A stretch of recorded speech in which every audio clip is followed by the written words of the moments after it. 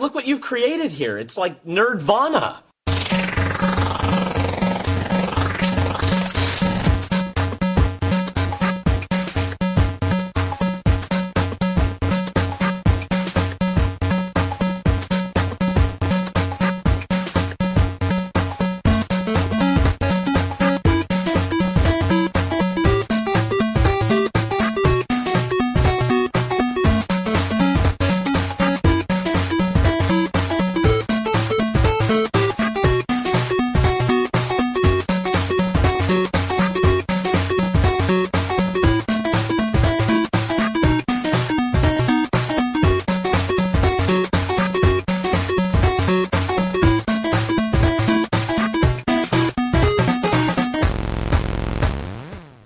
Willkommen zu Nerdvana Version 1.98, der Podcast für alles Nerdige. Mit dabei ist der Tom. Hallo Tom.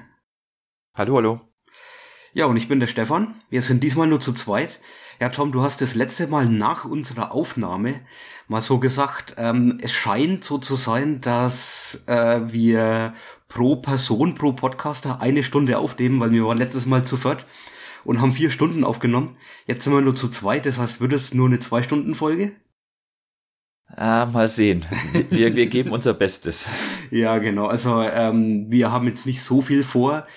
Wir haben zum Beispiel nicht so viel Fernsehserien mit dem Programm und das sind ja die meistens immer die größte Zeit schlucken. Und wir haben uns auch so weniger Themen vorgenommen. Zum Beispiel ist diesmal dabei Spider-Man Into the Spider-Verse. Dann doch eine Serie, aber nur eine ganz kurze, von mir vorgestellt, The Crystal Maze. Und danach Lego Ninjago City Hafen, mal wieder ein Lego-Set. Und dann, verdammt, doch noch eine Fernsehserie, über die wir uns wahrscheinlich länger unterhalten. Wellington Paranormal haben wir beide gesehen. Und danach gibt's natürlich im Comic Quick Check mal wieder ein bisschen was von Flix, von dem lese ich ja in letzter Zeit einiges, dem deutschen Comiczeichner. Schöne Töchter habe ich mir angeguckt und Sag einfach nichts. Und dann habe ich noch die zweite Hommage an Lucky Luke gelesen, Jolly Jumper antwortet nicht. Und zum Schluss gibt's etwas Musik mit Body Count und seinem neuesten Album Bloodlust. Jo, steigen wir direkt ein in Spider-Man Into the Spider-Verse. Das ist ein computeranimierter Marvel-Film, der im Dezember 2018 rauskam und von den Kritikern ja eigentlich überschwemmt worden ist von Lob. Bevor wir einsteigen, noch ein Disclaimer von meiner Seite. Ich bin kein so großer Marvel-Fan. Ich gucke die, wenn die Stimmung passt, ganz gern an, aber ich glaube, das haben wir in dem Zusammenhang schon mal besprochen. Ja. Gerade bei den Spider-Man-Filmen bin ich aber definitiv ausgestiegen. Ich habe irgendwie das nicht mehr mit nachvollzogen, wann da was rebootet wurde und wer da jetzt der Spider-Man ist und warum und ob die Filme miteinander was zu tun haben oder eben nicht. Ja. Ich bin da einfach ausgestiegen und ich habe die auch dann nicht mehr angeschaut. Und ich habe auch den eigentlich nicht angeschaut, weil es für mich halt wieder einer dieser Spider-Man-Filme war, die, wie gesagt, wo ich raus bin. Und schade, dass Herr Wolfgang jetzt nicht dabei ist, weil er war eigentlich der Grund, dass ich den dann doch angeschaut habe. Er hat den halt auch, wie du schon gesagt hast, es gab da wirklich gute Kritiken und er hat ihn halt auch nochmal empfohlen und dann habe ich ihn doch angeschaut. Und naja, das ist der Grund, was wir jetzt auch nochmal drüber reden wollen. Ja, ich meine, ich gucke mir auch so hier und da mal einen Film an von dem Marvel Universe. DC mag ich da gar nicht zum Beispiel. Aber Marvel geht bei mir stellenweise. Und ich habe mir auch aufgrund der guten Kritiken den letzten richtigen Spider-Man, den Realfilm angeguckt, den Spider-Man Homecoming. Und fand den dann auch wirklich gut. Also der war erfrischend irgendwie, weil der Schauspieler gut war und die Story so ein bisschen geerdet war und nicht so ein komplettes Durcheinander war und die Charaktere nicht alle so einem vollkommen scheißegal sind, wie es bei vielen Filmen von Marvel so war. Zum Beispiel war es bei mir bei Thor Ragnarok so, dass mir die Charaktere egal waren. Und das war ja auch einer, der hochgelobt worden ist. Also von daher, ich weiß nicht mehr, was ich auf dieses Hochloben von solchen Superheldenfilmen geben kann. Bei Spider-Man Homecoming hat's geklappt. Der hat mir Spaß gemacht. Und ich freue mich jetzt schon eigentlich sogar auf den nächsten, auch wenn man da immer nicht so genau weiß, was dann draus wird. Weil es wird sehr schnell, wird aus einem guten ersten Teil ein schlechter zweiter Teil, wie es ja Guardians of the Galaxy gezeigt hat. Und als Antithesis dazu gibt's natürlich auch die 2 Deadpool-Filme, die eigentlich beide relativ gut sind. Also man steckt nie so richtig drin. Man kann hier, also es gibt so keine Formel, nach der man immer gehen kann. Und auch die Kritiken sind manchmal etwas, ja, gemischt aufzufassen, ob man denen jetzt glauben will oder nicht. Ein bisschen muss ich da dann auch bei Into the Spider-Verse mitgehen. Was so also ich kann nicht ganz mitgehen, so möchte ich es eigentlich ausdrücken. Aber ich war eigentlich dann auch recht drauf gespannt, nachdem ich in ein paar amerikanischen Podcasts da Lobeshymnen drüber gehört habe. So von wegen, das soll doch der Film sein, den sie noch in den Oscars mit aufnehmen sollen. Ich meine, Oscar hat er jetzt auch gewonnen als bester animierter Film, soweit ich mich erinnern kann, wenn ich jetzt kein Blödsinn erzähle. Aber er war halt nicht bei den Hauptfilmen dabei. Wie es eigentlich fast nie bei animierten Filmen ist, dass die mal in die Kategorie bester Film rutschen. Und da hab ich eben auch schon Stimmen gehört, der soll doch da auch dazu nominiert werden. Und das ist schon ein sehr, sehr hohes Lob. Und dann habe ich mich auch mal drauf gefreut. Und ich glaube auch, das ist der Grund, warum der Wolfgang dann den Film angeguckt hat. Weil wenn man jetzt den Wolfgang in letzter Zeit gehört hat, was seine Meinung zu Superheldenfilmen ist, dann muss es einem schon sehr wundern, warum er den hier geguckt hat. Ja, wahrscheinlich auch wegen den Kritiken. Möchtest du den Film zusammenfassen, die Story so ein bisschen grob, Tom?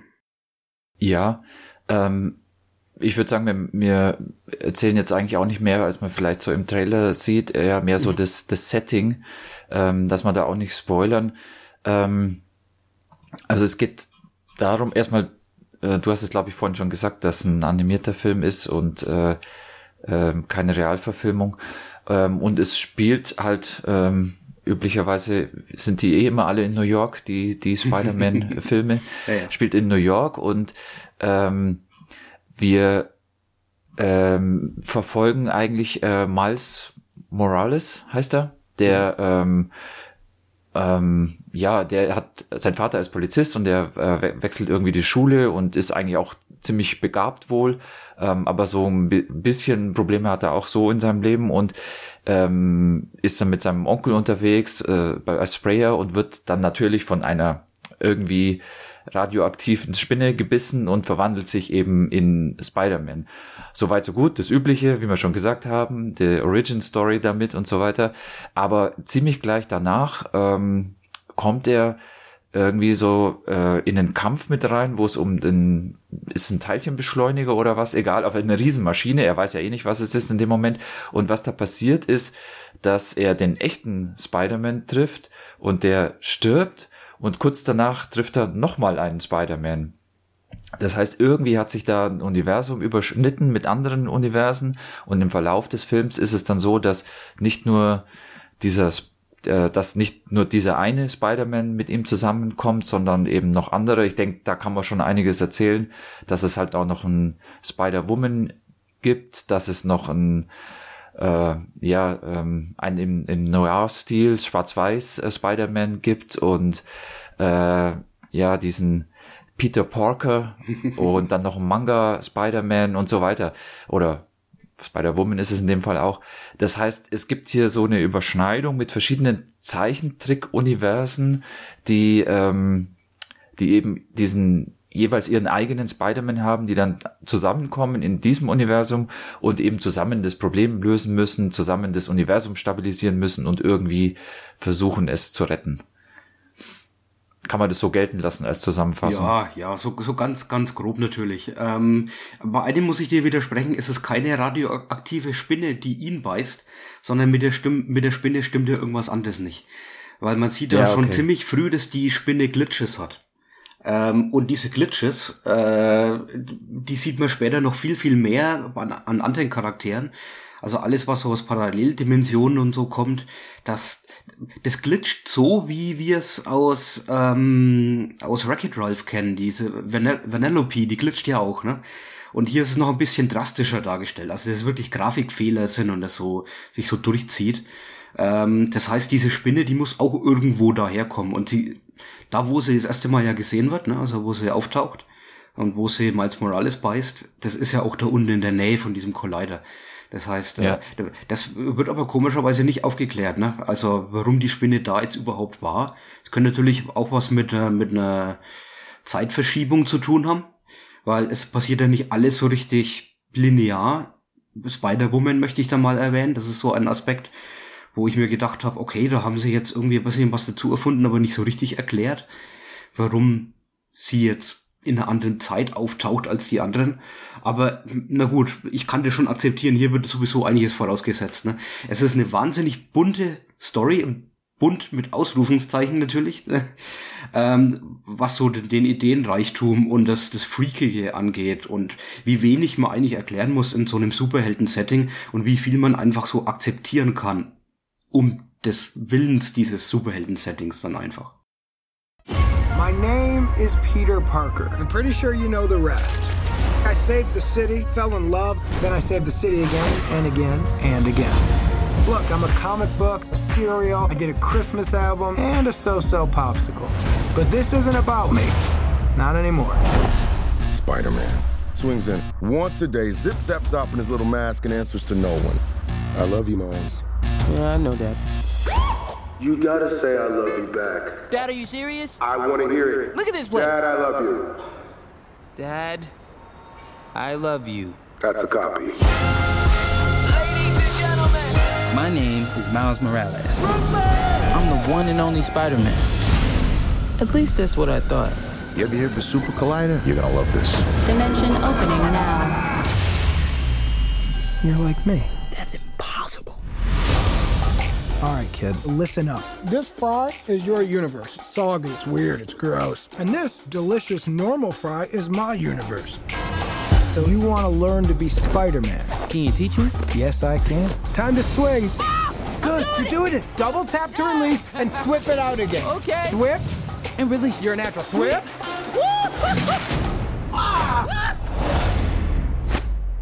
Hey guys, Who are you? I'm Gwen Stacy.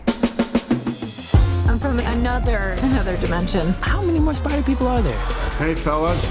Hello. This could literally not get any weirder. It can get weirder. Okay. We need to get back to our universes soon. Brooklyn is gonna collapse. My family lives in Brooklyn. Miles, what's wrong? This was never your city. It's mine. If I don't destroy the collider, none of us will have a home to go home to. Remember, what makes you different Let's go. is what makes you Spider-Man. Officer, I love you. Wait, what? That way. Other way. Do animals talk in this dimension? Because I don't want to freak them out.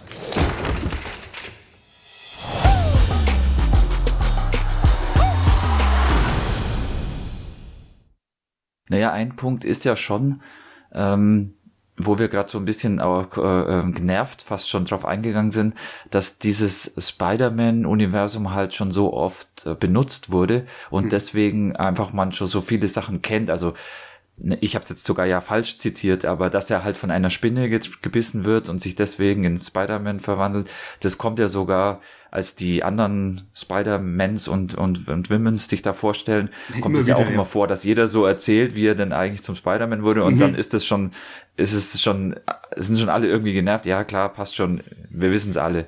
Und der Film spielt natürlich auch ein bisschen damit, dass man das schon kennt und kann dann eben Sachen machen, die man einfach nicht erklären muss, weil halt, ja, ist halt einfach Spider-Man. Ja, genauso wie die Bösewichte eigentlich reingeworfen werden, ohne dass man sie wirklich kennt. Kingpin, Ja. Kingpin, also jeder, der so Marvel liest, der kennt ihn natürlich, ne, das ist einer, der vor allem meistens gegen der Daredevil gekämpft hat, aber es ist ziemlich klar, was er ist und es wird ja auch seine Motivation dann rudimentär erklärt, zumindest, dass man es halt akzeptieren kann, was er da macht. Und die anderen Henchmen, die er so hat, werden teilweise noch nicht mal mit Namen genannt. Die sind einfach da und die kann man auch einfach akzeptieren. Prowler zum Beispiel ist einer, der mir besonders gut gefallen hat. Das ist dieser violett gehaltene mit diesen metallenen Pranken. Und da spielt die Musik und die Soundeffekte spielen da super bei ihm rein, weil die Bedrohlichkeit hauptsächlich dadurch gemacht wird, dass so ein gewisser Soundeffekt jedes Mal eingesetzt wird, wenn er sich einfach nur rumdreht oder irgendwie bewegt. Ja, das stimmt schon. Also es wird da einiges vorausgesetzt und nicht alles erklärt, aber ich glaube, das funktioniert eben dadurch, dass es in so einem so einem bekannten Universum spielt oder ja, Setting, muss man vielleicht eher sagen. Ja, und es spielt ja auch grafisch sehr viel mit dem Comic-Setting. Das heißt, es werden dann später, also Miles Morales verwandelt sich dann natürlich mit der Zeit, nach diesem Biss. Und sein Körper macht gewisse Changes durch, ne? Er hält das Ganze für Pubertät, obwohl er da eigentlich schon längst drüber raus ist. Aber plötzlich hört er Sachen und dieser typische Spider-Sense, der in den Comics ja immer durch Wellenlinien über den Kopf dargestellt werden hier auch grafisch dargestellt. Genauso wie Panels und solche Sachen, die eigentlich in so einem Film gar nicht nötig wären. Also schon wirklich Schriftzüge werden da eingeblendet. Ist auch witzig, dass sie sich gegenseitig immer erkennen, dass der andere dann eben auch ein Spider-People ist. Das finde ich ganz schön, dass sie das auch so zeigen, eben mit diesem Sinn, mit diesem Spider-Sense und du hast recht, ja, es spielt schon sehr damit, dass es immer so ein bisschen zwischen dem Filmstil und so einem Comic-Stil hin und her wechselt. Ja, es bedient sich halt der Stilmittel und eigentlich ziemlich cool. Das macht das Ganze ziemlich außergewöhnlich. Und auch das Bunte, das ich schon angesprochen habe. Ich meine, wenn dieser Collider da angeht oder was auch immer das für eine Riesenmaschine ist, wo halt diese Connection zu den anderen Dimensionen irgendwie aufgebaut wird, dann wird's ja richtig brutal bunt. Also da schießt eine Wolke aus Zeug einfach aufeinander, die total an Graffiti erinnert. Und Miles Morales ist ja auch Graffiti-Künstler, da wird er auch damit dann gespielt. Auch wie er sein Spider-Man-Kostüm dann letztendlich entwirft und so, das ich übrigens total cool finde, wie es aussieht. Und einfach wie bunt und durchgeknallt alles ist.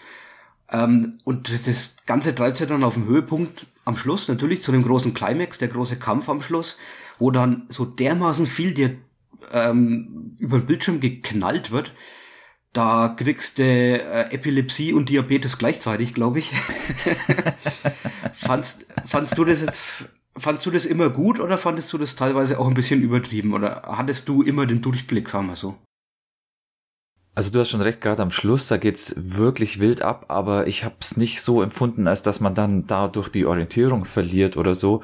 Das hat sich doch irgendwie alles noch einigermaßen Sinn ergeben, wenn man das so sagen kann bei sowas.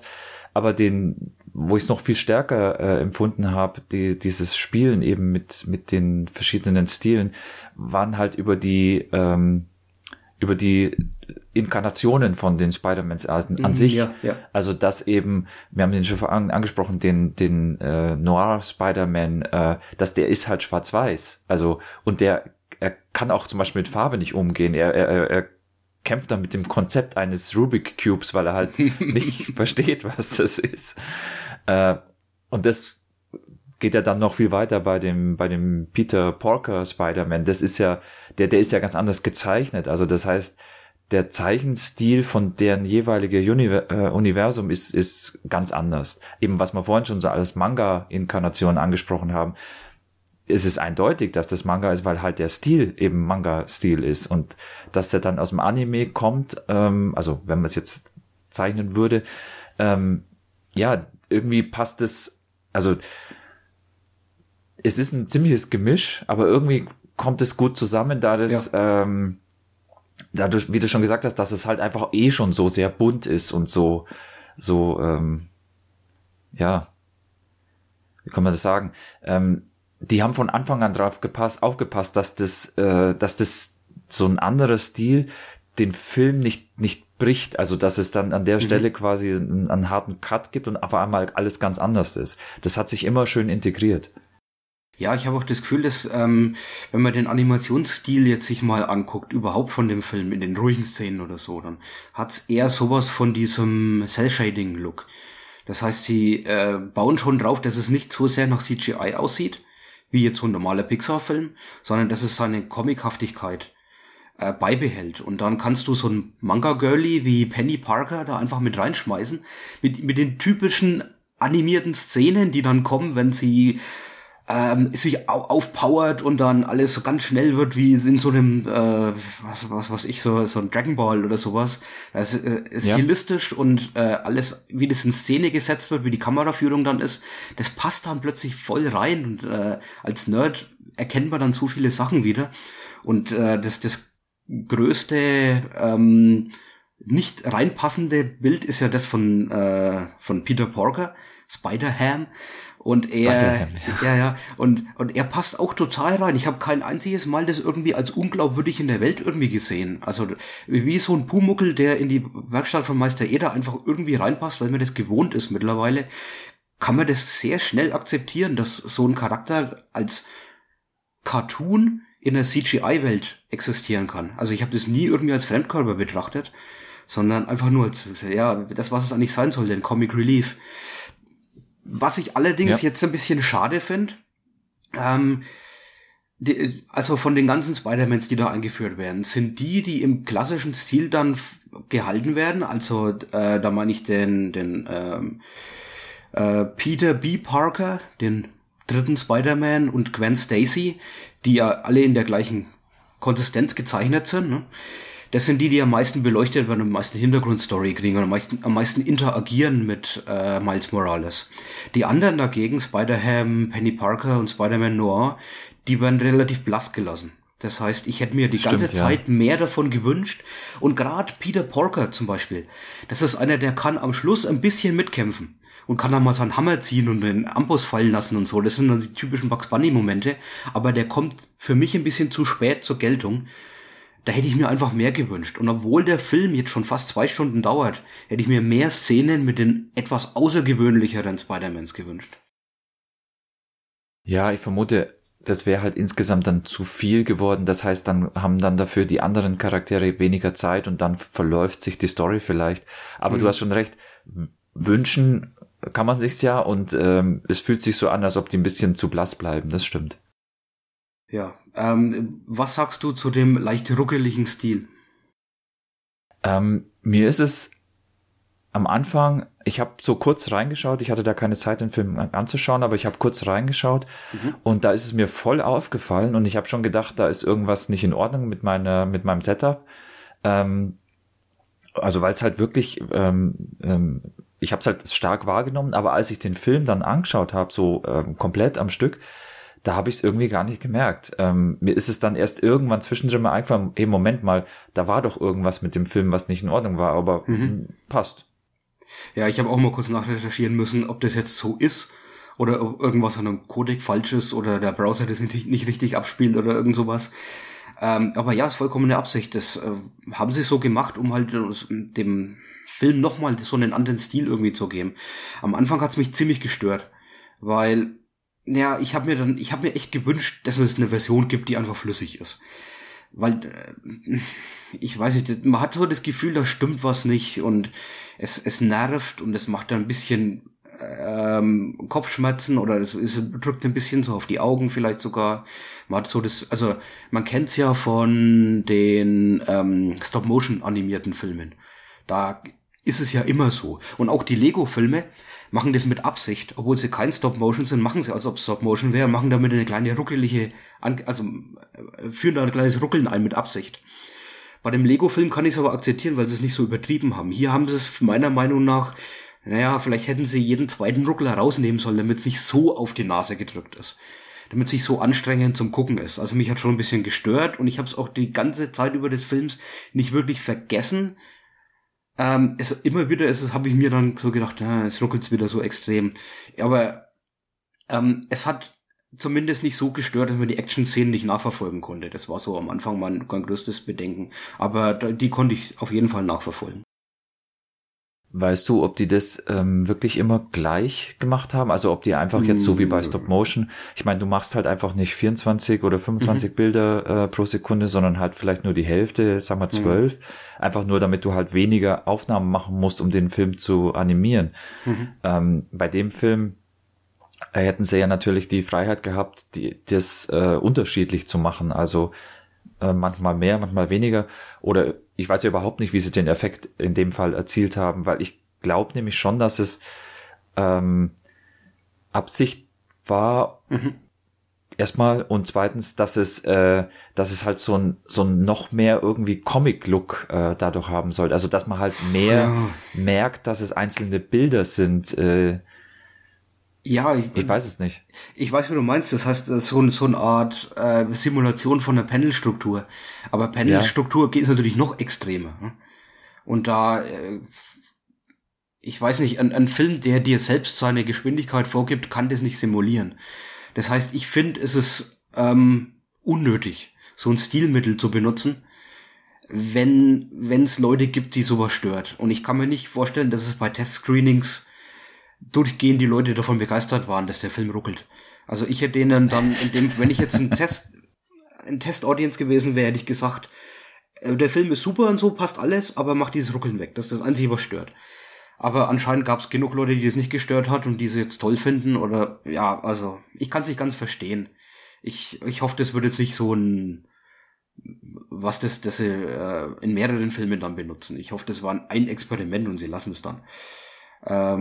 Naja, aber so schlimm war es jetzt auch wieder nicht, weil ich konnte die meiste Zeit drüber hinweg gucken, auch wenn es mich gestört hat, weil der Film halt einfach gut ist. Also die Story, auch wenn sie jetzt irgendwie ziemlich typisch superheldenhaft ist und ich die bei weitem nicht außergewöhnlich finde, fand ich halt die Charaktere glaubhaft und vor allem Miles Morales, der ist halt, den kann man mögen und der wirkt real und der wirkt wirklich wie so ein College-Kid, der normale Probleme hat und da einfach reingeworfen wird und erstmal damit klarkommen muss. Und das ist im Grunde genau das Gleiche, was mich an Spider-Man Homecoming so begeistert hat. Das machen sie hier eigentlich auch wieder.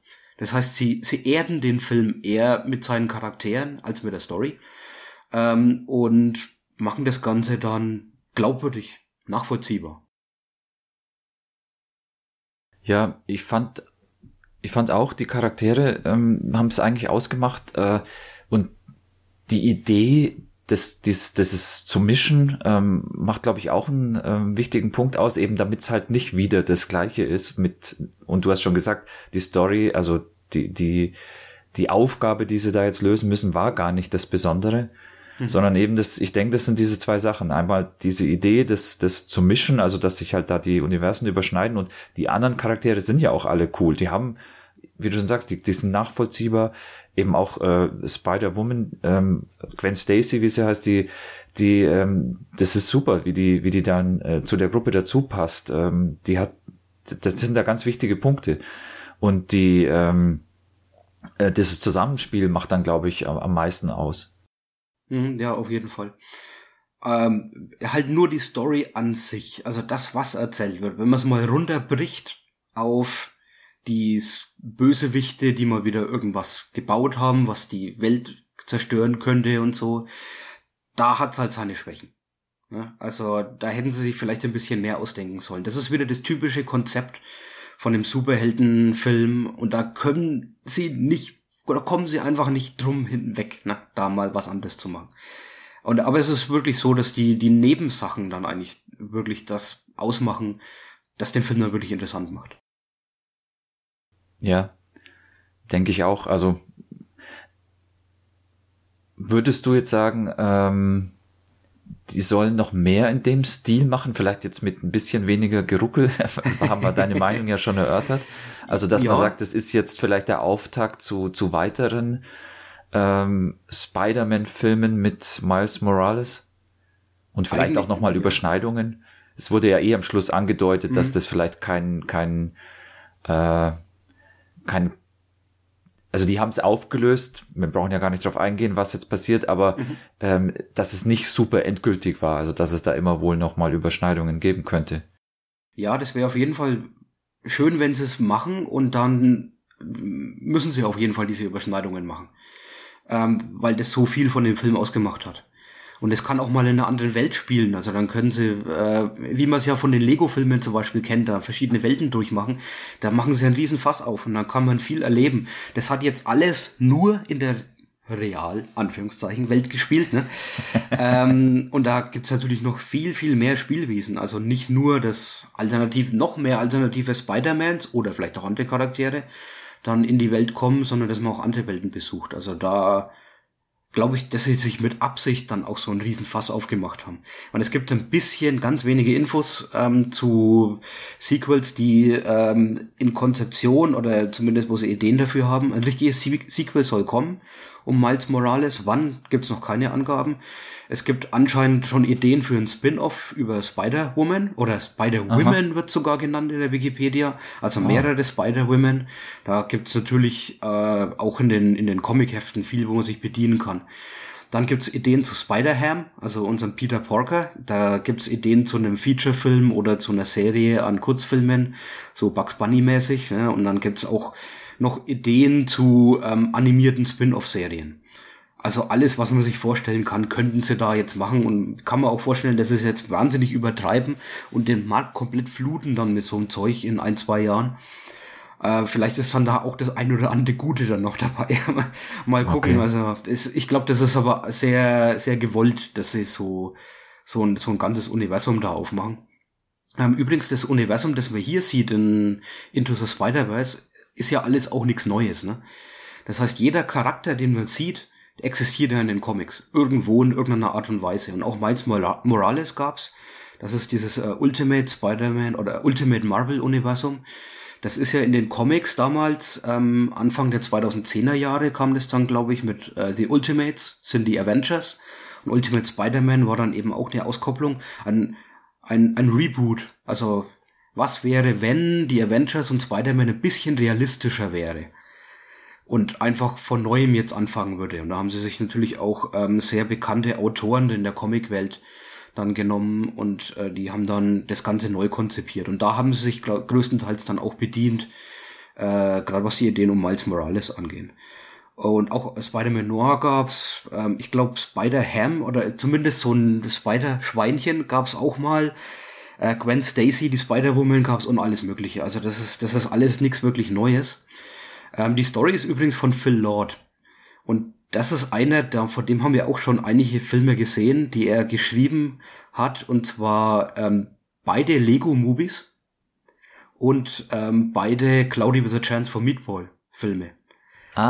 Und das sind alles 2 Franchises, die ich eigentlich sehr mag und die irgendwie in das ganze Konzept reinpassen. Die Lego-Filme waren bunt, die Cloudy with a Chance for Meatball-Filme waren total bunt. Und das passt hier auch total ins Konzept von Into the Spider-Verse, wo es ja auch absolute Farbapokalypse stattfindet. Regisseure gab es gleich 3, die alle noch recht neu im Business waren und kaum Erfahrung haben, wie ich so nachgelesen habe. Hier und da ein bisschen schon natürlich bei anderen animierten Filmen dabei waren. Aber es ist interessant, dass es gleich 3 Regisseure jetzt gibt. Ne? Also noch vor kurzem gab es ja auch vor ein paar Jahren noch die Diskussion drüber, 2 Regisseure, das kann man nicht mehr gelten lassen, ja, das können keinen Oscar mehr kriegen und so. Da gibt's bei den Coen-Brüdern zum Beispiel, ja, wo immer einer quasi als Regie angegeben werden musste, weil es sonst nicht. Ja. Also da merkt man jetzt schon gerade bei so einem animierten Film, da ist das Ganze jetzt ein bisschen aufgelöst, ne? Ein bisschen lockerer angegangen, kann man ja machen in dem Fall. Ja, und du warst vorhin unsicher, aber er hat den Oscar für den besten Animationsfilm bekommen. Ich habe sicherheitshalber nochmal nachgeschaut. Also ja, es ist auch so angekommen. Mhm. Ja, jetzt wenn wir schon bei den Leuten sind, die da mitgewirkt haben, möchte ich mal 2 Stimmen noch nennen. Die Hauptstimme natürlich von Miles Morales muss man mal erwähnen. Das ist ein gewisser Shameik Moore. Das ist ein Rapper. Habe ich vorher noch nie was von ihm gehört. Da kann ich nur dazu sagen, er macht seinen Job super glaubwürdig und steuert dann, glaube ich, auch zu der Glaubwürdigkeit des Charakters bei. Und Nicolas Cage, das ist die einzige Stimme von allen, die ich kenne, aber nicht erkannt habe. Der einzige Schauspieler, der dem einem was sagt oder mir jetzt was gesagt hat und Spider-Man Noir spricht, aber ja, vielleicht habe ich zu wenig Filme über Nicolas Cage gesehen, dass ich ihn erkannt haben könnte, aber es sagt ja dann schon was auch über die anderen Schauspieler aus und dann die anderen Synchronstimmen, dass er der einzige ist. Also sie haben sich hier nicht wie bei manchen anderen Filmen dann immer bedient von den Stimmen, die man im Vorspann dann schon zeigen muss, weil sie so gewaltig sind, dass man damit Werbung machen muss oder so. Ja, also ich finde es auch gut so und die machen ja alle ihren Job wirklich super und Ja, ich habe Nicolas Cage auch nicht erkannt. Ich war auch verwundert, dass du es vorhin erwähnt hast, weil ich habe es nicht mal gesehen irgendwie im Abspann oder sonst irgendwo. Und ich glaube auch, manchmal lenkt es vielleicht sogar ein bisschen ab, wenn man quasi eine Assoziation schon hat mit der Stimme, das soll der Charakter vielleicht lieber selber dann machen, eben, dass er halt einem zeigt, was es ist und nicht schon irgendwie vorgefertigte Bilder mitbringt. Ja, also wenn jetzt zum Beispiel Samuel Jackson den Vater von Miles Morales gesprochen hätte, das wäre zum 100. Mal hätte er so eine Rolle gehabt, ne? Und dann hättest du zum 100. Mal die Stimme gehört. Sowas kennen wir nur aus deutschen Synchronisationen, dass du ständig verwirrt bist. Hey, das ist doch die Stimme von dem und dem Schauspieler. Wieso spricht er jetzt Sheldon Cooper in Big Bang Theory? Das stört mich ja komplett, ne? Also da merkt man es dann immer sehr, sehr prominent. Ne? Ja. Wie ist bei dir jetzt so mit den nächsten Filmen, die vielleicht kommen werden? Bist du gespannt? Freust du dich auf den nächsten Spider-Man? Die nächste Auskopplung, die nächste Fernsehserie, die kommt? Also ich könnte mir in dem Fall eine Serie sehr gut vorstellen. Einfach weil ich habe früher auch schon die Spider-Man-Zeichentrickserien geguckt und ich fand die eigentlich immer ziemlich cool, weil ich gerade beim Spider-Man-Universum diese fantasievollen Gegner und Bösewichte halt immer witzig fand. Also das heißt, das war halt, wie gesagt, einfach fantasievoll. Ob das jetzt Sinn macht oder nicht, ist egal. Wenn du dir so einen Zeichentrick anguckst, dann sind die halt auch nicht nachvollziehbar, ist wurscht. Aber ja, sowas könnte ich mir da gut vorstellen und durch die Extra-Ebene, dass es jetzt halt nicht dieser eine Spider-Man ist, sondern halt eben mehrere sind und dass die vielleicht auch noch mehrere aus anderen Universen rekrutieren oder dass es sogar in diesen Universen dann spielt, wo ganz andere Regeln gelten, könnte das einfach sehr, sehr abwechslungsreich machen. Es könnte man sich ja sogar vorstellen, dass es dann einzelne Episoden gibt, die alle in einem ganz anderen Stil gezeichnet sind. Das wird mir schon gefallen. Aber was kommt, ich sage mal, ich lasse mich einfach überraschen. Ja, natürlich ist es bei mir das Gleiche. Ich bin sehr gespannt auf vielleicht ein paar kurze Cartoons mit Spider-Ham. Das könnte Spaß machen, gerade weil wir von ihm so wenig gesehen hat und er irgendwie so witzig wirkt. Das Einzige, was mich ein bisschen irritiert hat, dass er auch auf seinem Rüssel 2 Augen hat, die sich mitbewegen. Ist ein bisschen überlastet dann, lenkt halt ab. Aber es ist auf jeden Fall eine witzige Figur. Und ich glaube, am meisten würde ich mich wirklich auf einen direkten Sequel freuen. Weil sie da vielleicht auch die Zeit haben und die Energie, wieder genauso viel von diesen verrückten Aspekten mit reinzubringen. Diese verrückten Animationen und so. Und das wird sehr schnell in einer Serie vergessen oder ein bisschen unterspielt. Und ich glaube, in dem Film kommt es besser zur Geltung dann. Also wenn sie es wieder so comichaft machen und so außergewöhnlich und so ein Alleinstellungsmerkmal dann einfach ist. Und ich glaube, wenn jetzt eine Serie rauskommen würde, ich weiß nicht, ob ich die wirklich gucken würde. Weil ich habe die anderen Serien da, also es gibt ja so viel im Moment, was an animierten Serien rausgehauen wird. Und da gibt's viel Interessantes, aber viel ist nicht so interessant, dass ich es wirklich mir angucken müsste. Also da bin ich immer ein bisschen vorsichtig und die können meistens nicht das halten, was dann die Vorgabe versprochen hat. Und das kann ich mir hier in dem Fall auch genauso gut vorstellen. Also von daher, macht mal lieber einen richtigen Film als nächstes. Nein, lieber eine Serie. Okay, dann gucken wir mal, was kommt. Wahrscheinlich beides. Und dann können wir darüber dann diskutieren, was besser ist. Okay, gut. Aber wir sind eigentlich recht angetan von dem Film. Wie wär's noch, wenn wir unsere Letterboxd-Wertung jetzt auch mal mit angeben? Von 5 Sternen. Was würdest du dem Film geben? Also 3,5 darf ich ja nicht, weil sonst wird mir wieder vorgeworfen, dass ich immer 3,5 mache. Und deswegen, ich glaube, bin mir nicht sicher, ob es eine 4 ist. Aber in der Gegend wird's wohl landen. Ja, also bei mir ist es eine 4. Es ist definitiv überdurchschnittlich und eigentlich ein sehr unterhaltsamer Film und die ganze Optik haut's dann bei mir sofort auf eine 4 hoch, muss ich sagen. Also wenn die Optik nicht gewesen wäre, wäre es wesentlich schwächer gewesen, wäre wahrscheinlich wirklich 3 oder 3,5. Aber so macht's einfach so viel Spaß, den Film zuzugucken. Wenn das Ruckeln nicht wäre, vielleicht sogar 4,5. Nee, ich muss sagen, die Story verhindert es leider, dass es dann eine bessere Wertung von mir kriegt. Das ist der einzige Absolut. An sich, das muss halt einfach auch dazugehören zu so einem Film, dass es halt, dass die Story einen mitzieht und ja, ist es halt nicht. Und übrigens hatte ich bei vielen Szenen, wo die Action richtig abging, auch die Sachen, die nicht so bunt übertrieben waren, das Gefühl, das kann man nur in einem animierten Film machen und nicht in einem Realfilm, weil da wird's dann wieder ganz anders oder sie würden es nicht machen, weil es zu viel Geld kosten würde. Von daher haben sie da auch richtig echt alles gut gemacht. Der Film haut schon einiges an Action-Szenen raus, die echt cool sind. Ja. Gut, so viel zu Spider-Man Into the Spider-Verse. Dann möchte ich ein bisschen was erzählen zu einer Fernsehshow, die ich in letzter Zeit oder die letzten Jahre immer mal ein bisschen geguckt habe. The Crystal Maze ist eine britische Spielshow und die gibt schon ein bisschen länger. Und zwar 1990 ist die das erste Mal ich weiß gar nicht auf welchen Sender, wahrscheinlich BBC oder irgendwas, gesendet worden und ging bis 95, also 6 Jahre lang in 6 Staffeln mit dem Presenter und dem Showmaster Richard O'Brien. Den kennst du, oder? Weiß ich nicht, aber ich dachte, das wäre mit komme ich gleich dazu. Richard Komme ich gleich dazu. Erst ein paar Worte zu dem, was es damals eben war. Also Richard O'Brien war der Presenter und Richard O'Brien hat die Rocky Horror Picture Show gemacht. Das ist da, wo ich ihn herkenne. Also da ist er ganz, ganz berühmt dafür. Und natürlich auch die Rocky Horror Show, das Theaterstück. Damals hat er geschrieben.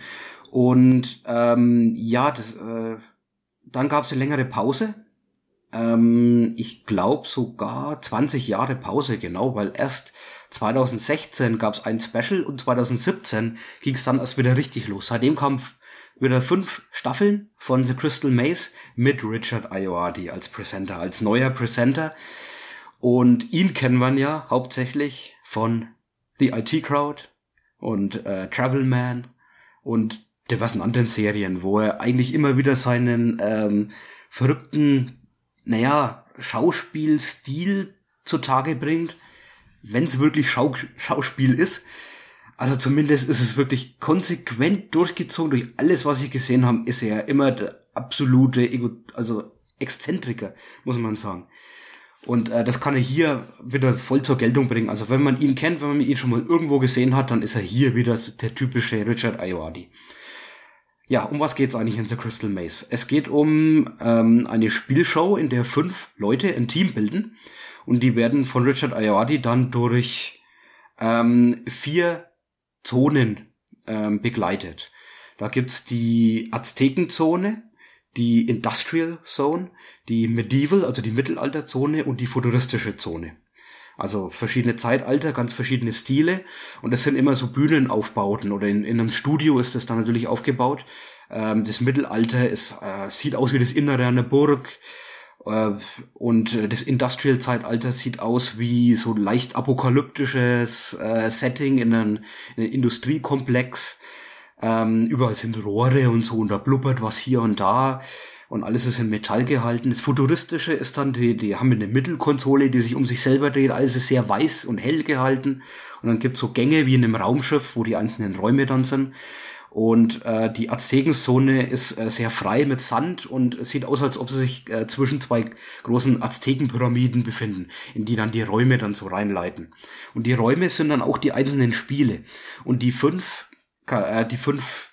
Spieler, die das Team bilden, von denen muss dann jeder 2 Spiele insgesamt machen. Also insgesamt gibt es 10 Spiele, die müssen bestanden werden.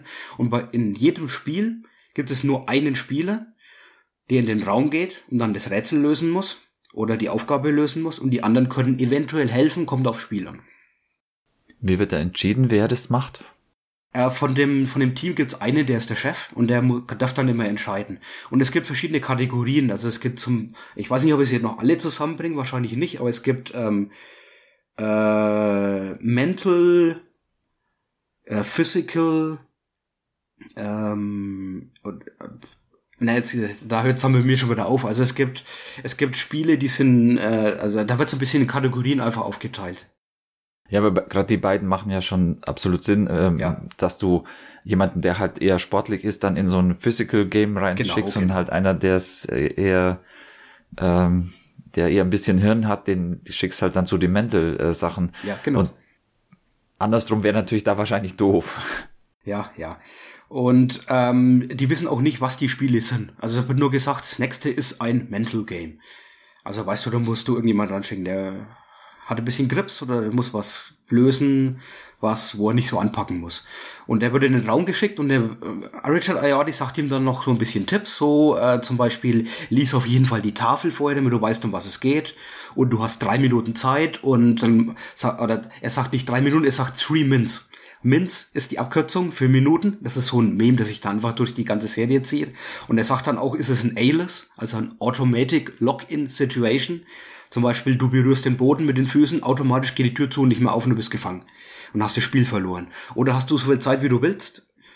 Oder wenn die Zeit abgelaufen ist, musst du einfach das Spiel abbrechen und zurück zur Tür gehen und dann halt aufgeben. Und dann kannst du zumindest den Raum wieder verlassen.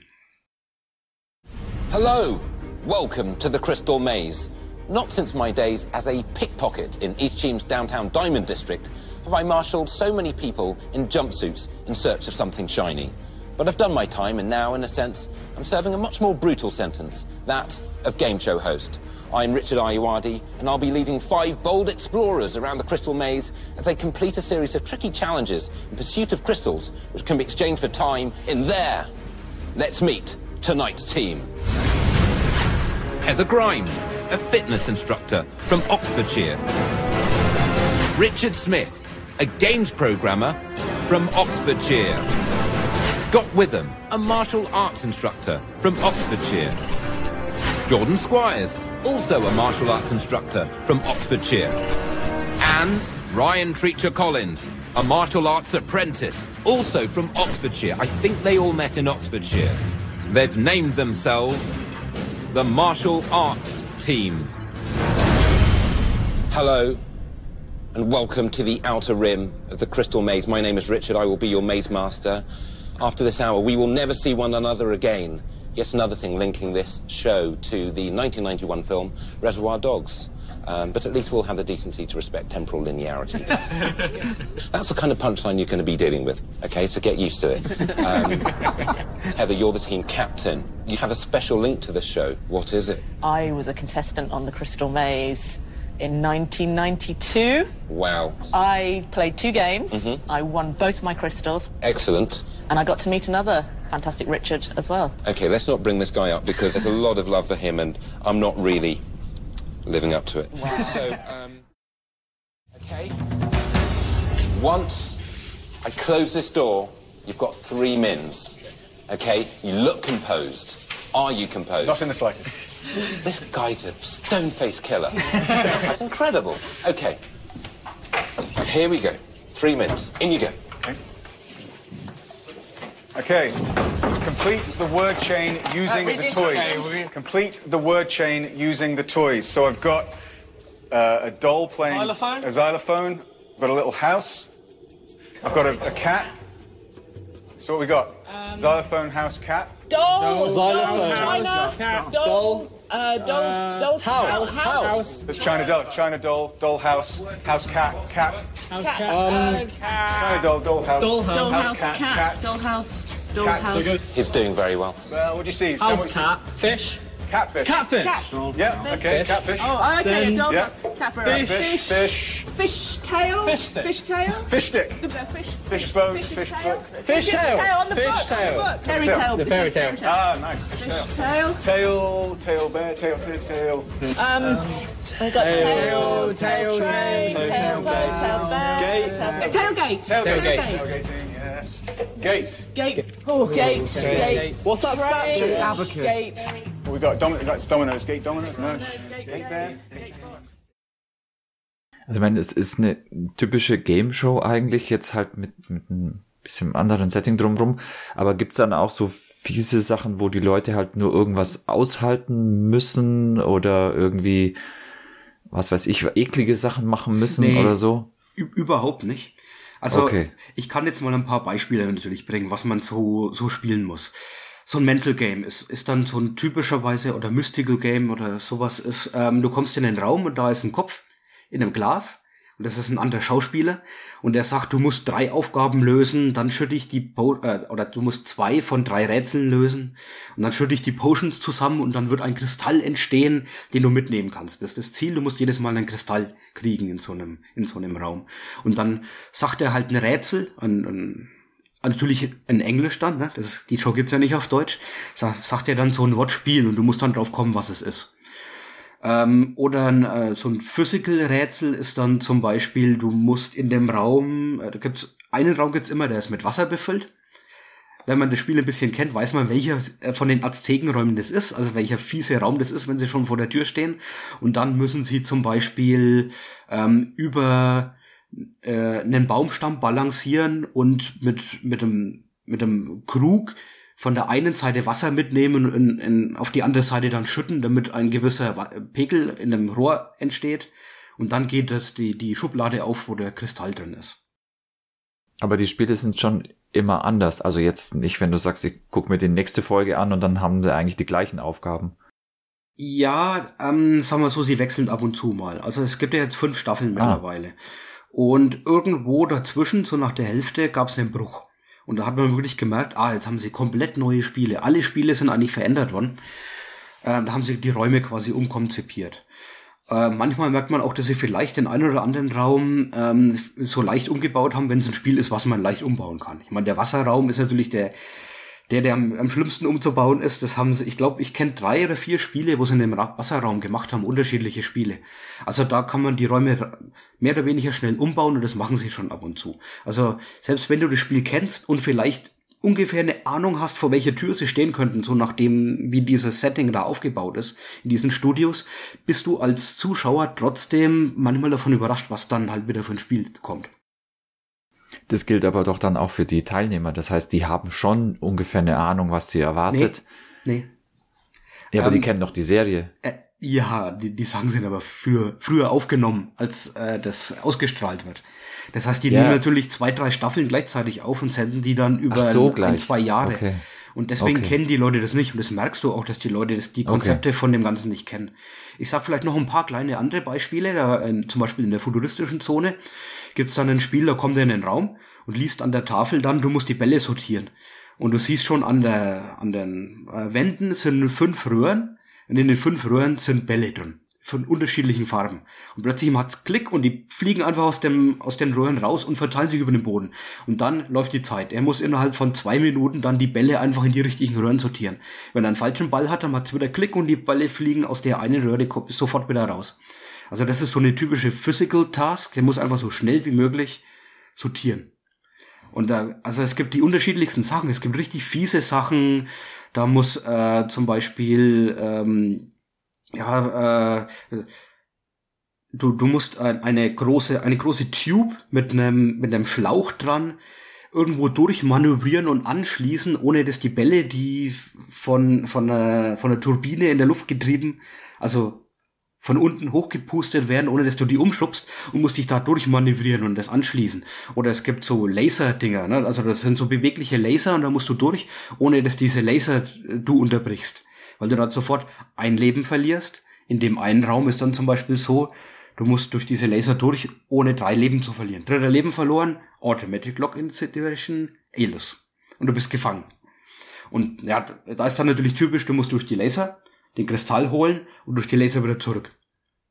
Und wenn du den Raum verlässt mit dem Kristall, die musst du natürlich sammeln, dann kannst du insgesamt über das ganze Spiel, oder die Spieler können dann halt die 10 Kristalle sammeln. Was bisher noch niemals jemand geschafft hat, alle 10 zu sammeln. Ich glaube, ich habe es mal gesehen, dass ein Team 9 von den Kristallen gesammelt hat. Und das waren die Nerds, das waren die Computerspieler. Das waren wirklich die Besten von allen, die haben das echt ziemlich cool gelöst und waren ziemlich schnell bei allem. Also die Teams geben sich immer so einen Namen und je nachdem, wo sie herkommen oder was sie halt für eine berufliche Erfahrung haben oder warum sie Kumpels sind und sich da angemeldet haben, geben sie sich halt so ein Theme dann immer. Ne? Da gibt's die Wikinger-Reenactments machen, die einfach nur eine Familie von 5 Geschwistern sind oder so. Da gibt's halt die unterschiedlichsten Sachen, aber die Leute stellen sich auch unterschiedlich doof an oder nicht. Ne? Ich meine, es gibt welche, die stellen sich wirklich so doof an und checken's nicht, wenn ihnen die Zeit ausläuft. Einfach nur, wenn du merkst, du schaffst die Aufgabe nicht und dir schreien deine Kumpels alle zu, geh raus, die Zeit läuft ab, du wirst eingeschlossen. Manche sind einfach zu doof. Okay, dann sind sie eingeschlossen und dann ist die große Entscheidung, opfert das Team einen Kristall, um den wieder rauszulassen. Du verlierst dadurch einen Kristall. Das hat bisher jeder immer gemacht. Du musst es nicht sofort machen. Manchmal spielen sie auch ein bisschen weiter, um noch mehr Kristalle zu sammeln. Dann sagen sie, jetzt tut's nicht so arg weh, jetzt holen wir uns unseren Teammitglied wieder zurück. Aber sie haben es eigentlich immer alle gemacht, dass sie am Schluss dann alle zusammen waren wieder. Weil was du am Schluss machst, wenn du die Kristalle hast, jeder von den Kristallen ist 5 Sekunden im Dome wert. Im Crystal Dome. Das ist das Endspiel, das ist auch immer gleich. Sie gehen in diesen Dome, das ist eine große Kuppel, da werden dann Windturbinen eingeschalten. Und da gibt's goldene und silberne Plättchen, die wirbelt's dann rum und dann haben sie eben ein paar Sekunden Zeit, je nachdem wie viele Kristalle sie gesammelt haben,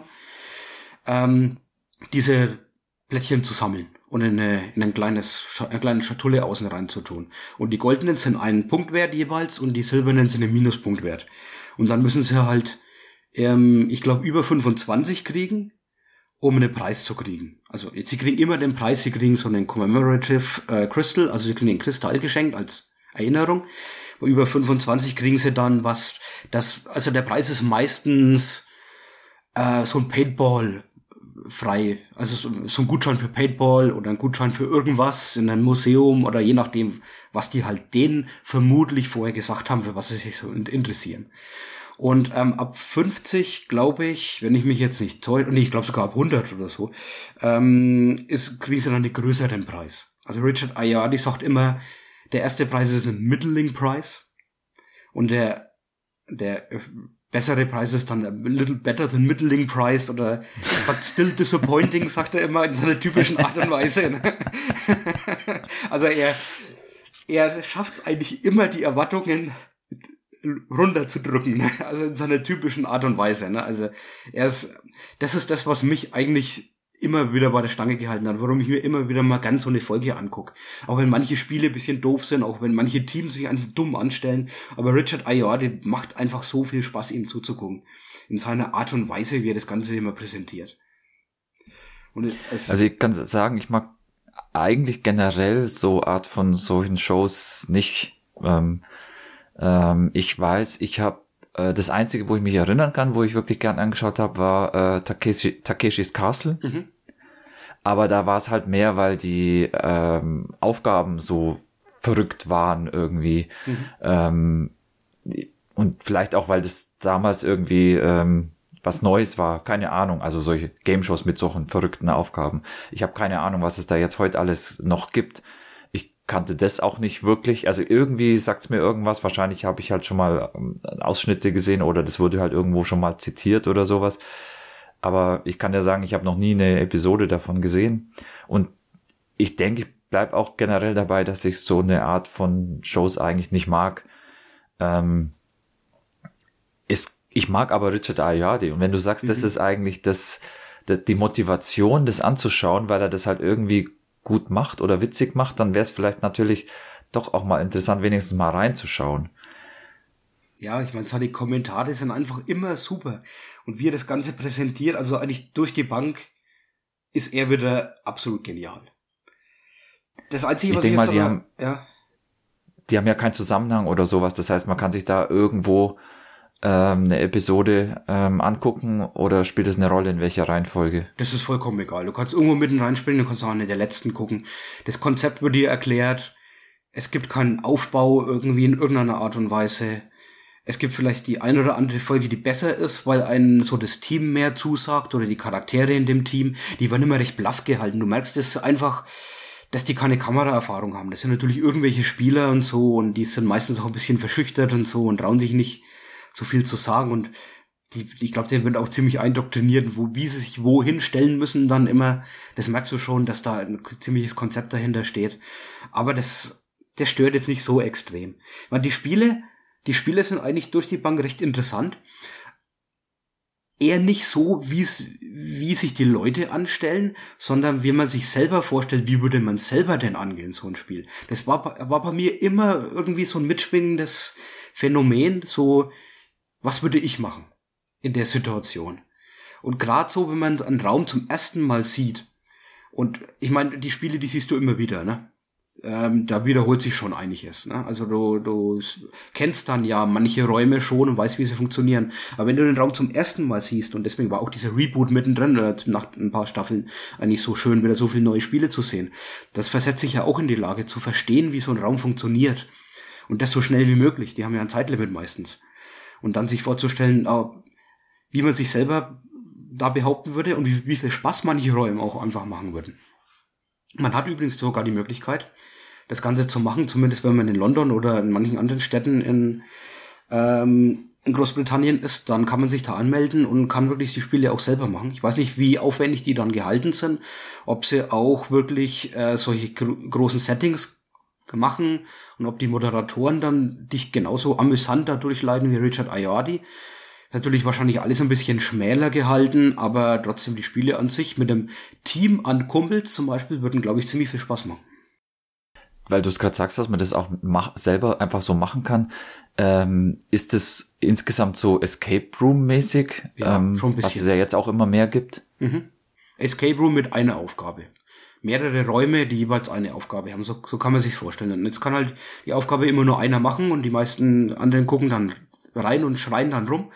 Alle durcheinander und wollen dir Tipps geben und ich glaube, das verwirrt einen eher, als dass es einem wirklich hilft.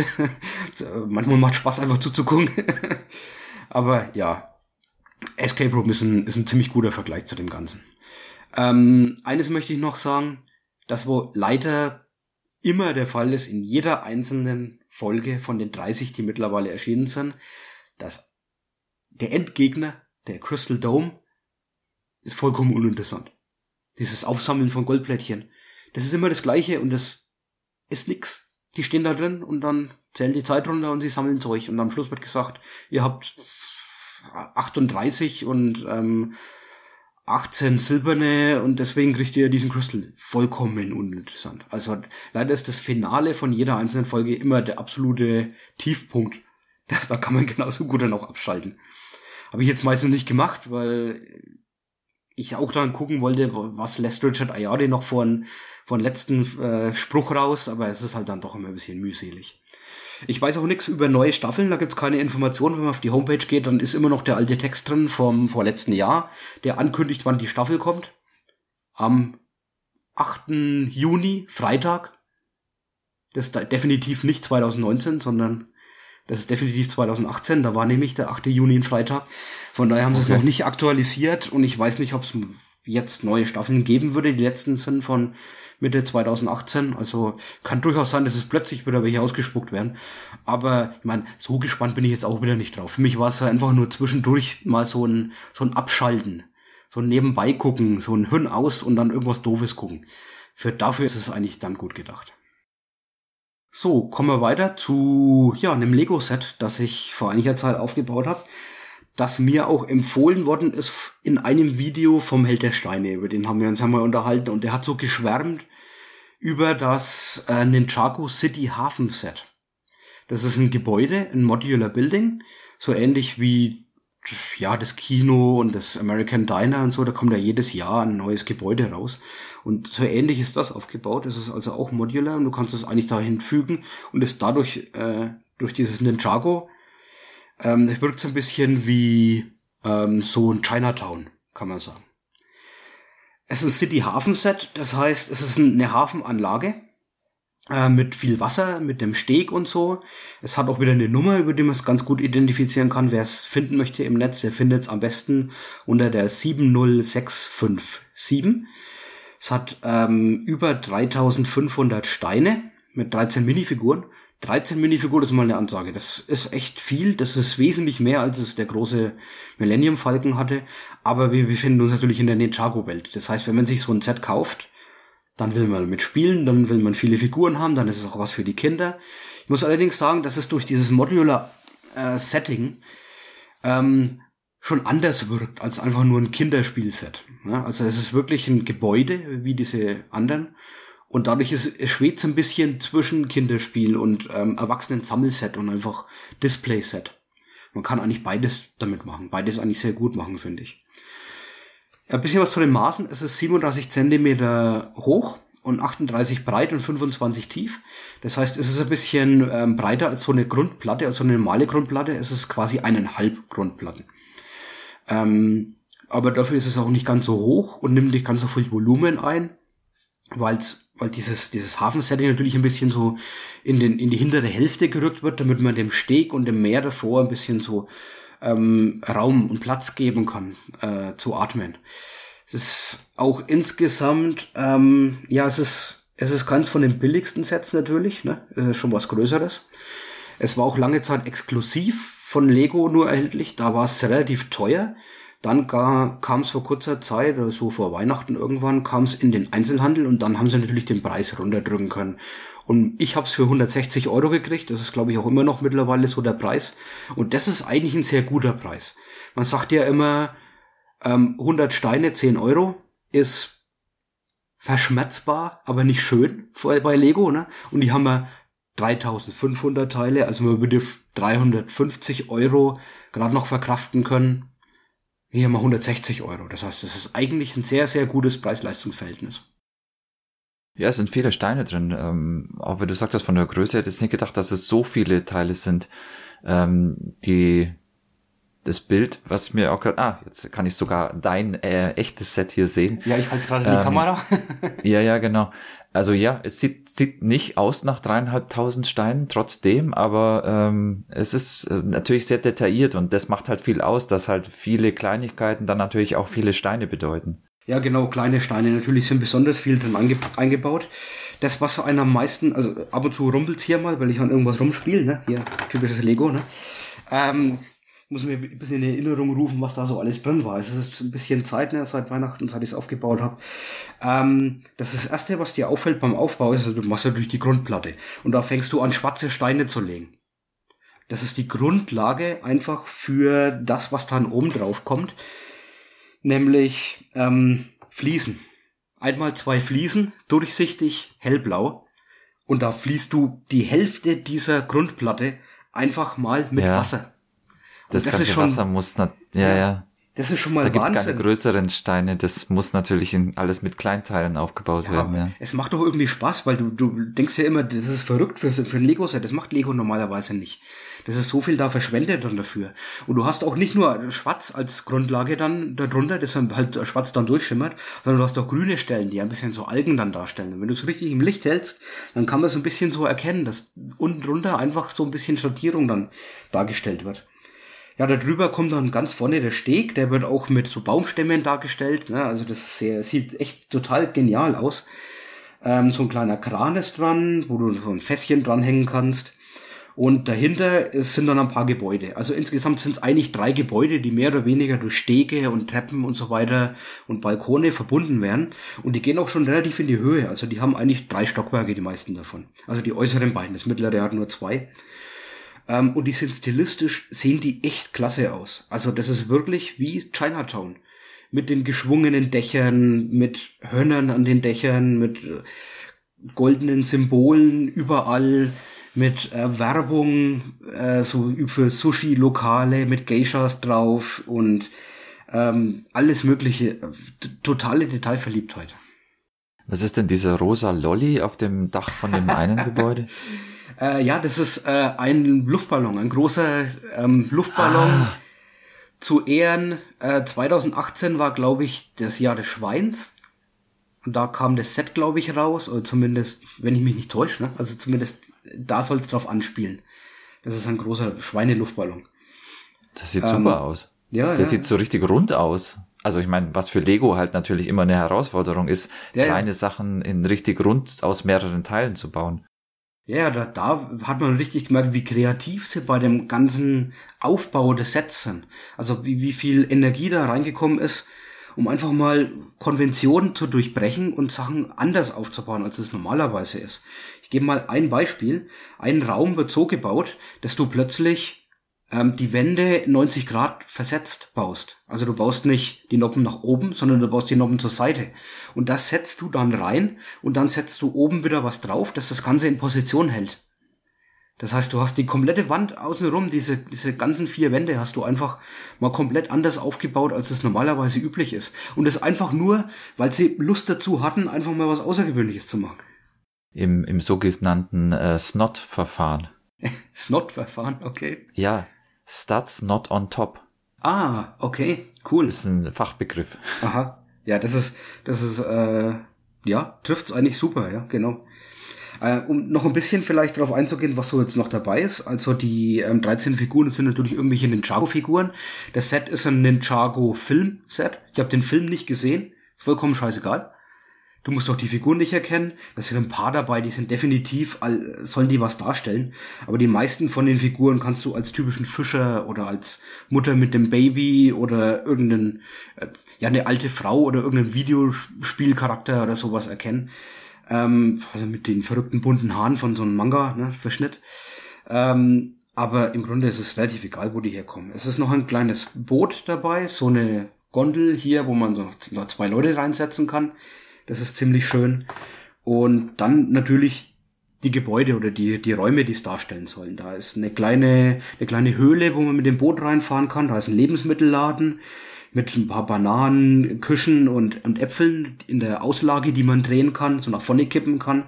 Da ist ein kleiner Truthahn, den kannst du auf dem Grill drehen lassen. Dahinter ist der Lebensmittelladen allerdings recht leer. Das heißt, man kann natürlich wie es ein Modular Building normalerweise ist, die Räume oder die Gebäude so Stück für Stück abnehmen und da drunter reingucken. Jedes Stockwerk für sich dann, ja. Damit du mit spielen kannst dann normalerweise auch. Ja. Also wenn du es magst wie ich und nicht spielst, sondern jetzt halt reines Display-Set hast, oder einfach nur Spaß am Aufbau hast, dann musst die Innenräume müssen nicht so beleuchtet oder müssen nicht so detailliert sein. Deswegen sind manche ein bisschen blass gelassen. Die meisten sind dann aber doch relativ gut detailliert.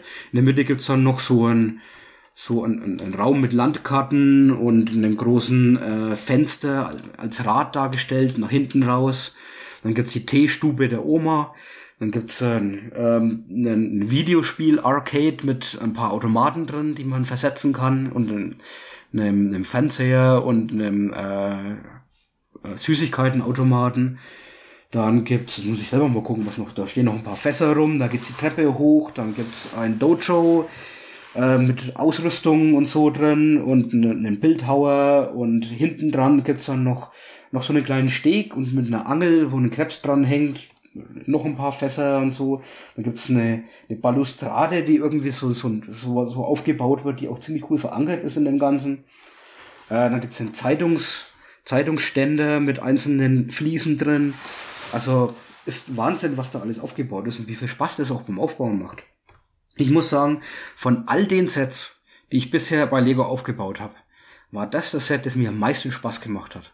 Sogar mehr als der große Millennium Falcon und mehr als alle anderen Gebäude, die ich hier gebaut habe. Einfach weil es so detailverliebt ist, weil es so ungewöhnlich ist und weil es so viel zu entdecken gibt in dem ganzen Set.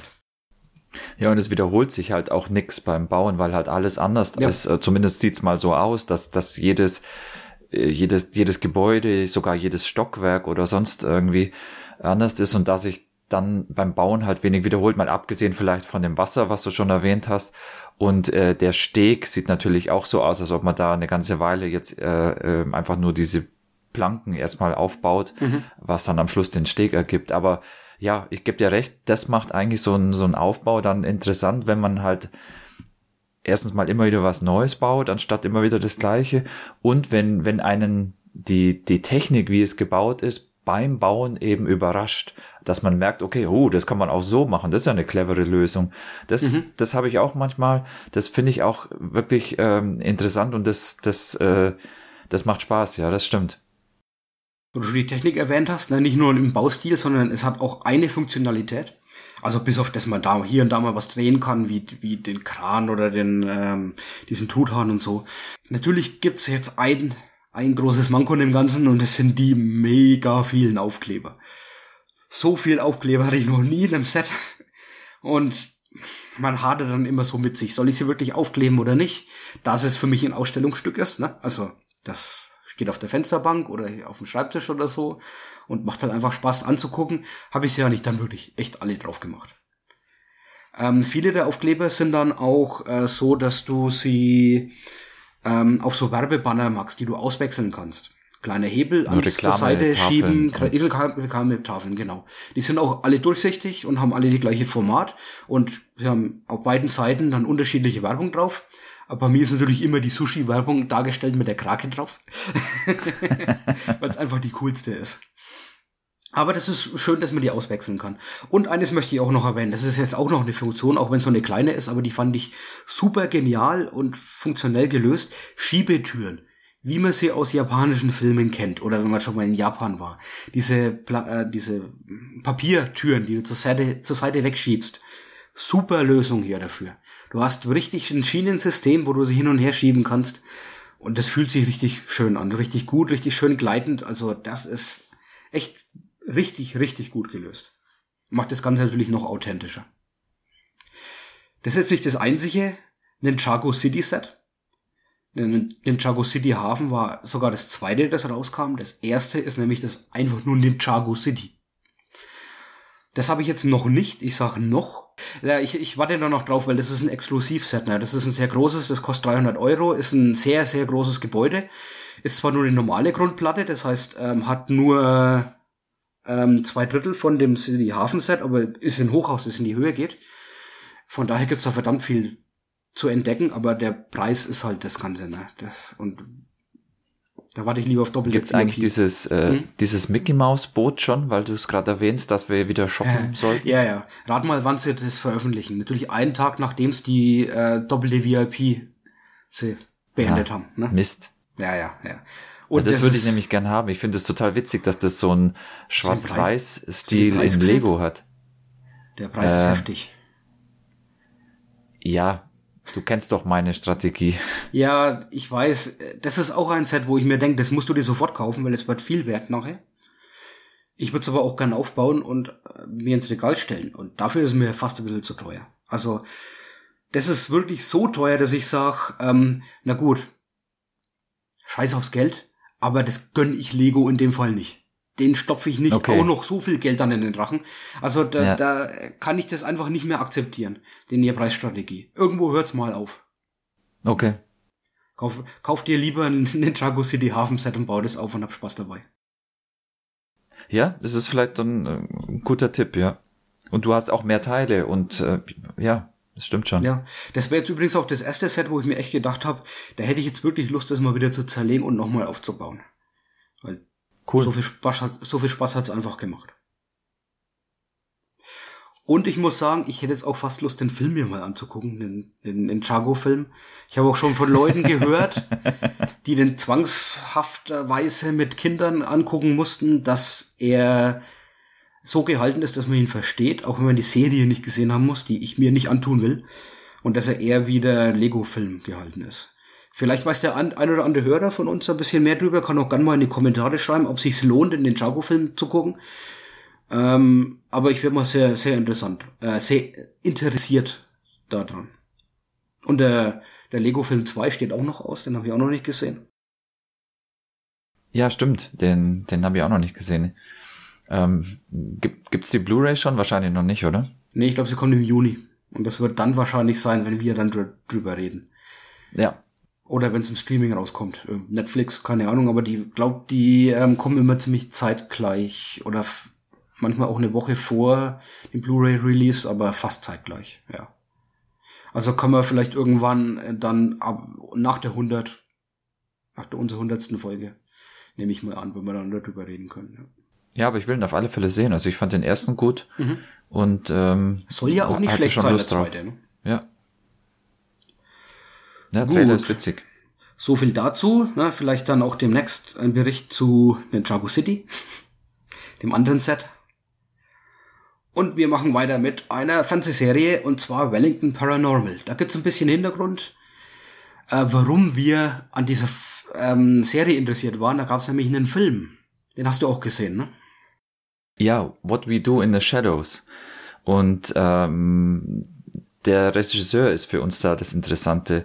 Taika Waititi hat diesen Film und auch The Hunt for the Wilder People gedreht, den wir auch, glaube ich, hier schon besprochen haben, und der auf alle Fälle den wir auch abgefeiert haben, weil das halt beides jetzt Filme sind, die eben sehr witzig sind, einen eigenen Humor haben und der halt einfach sehr arg auf unserer Wellenlänge liegt.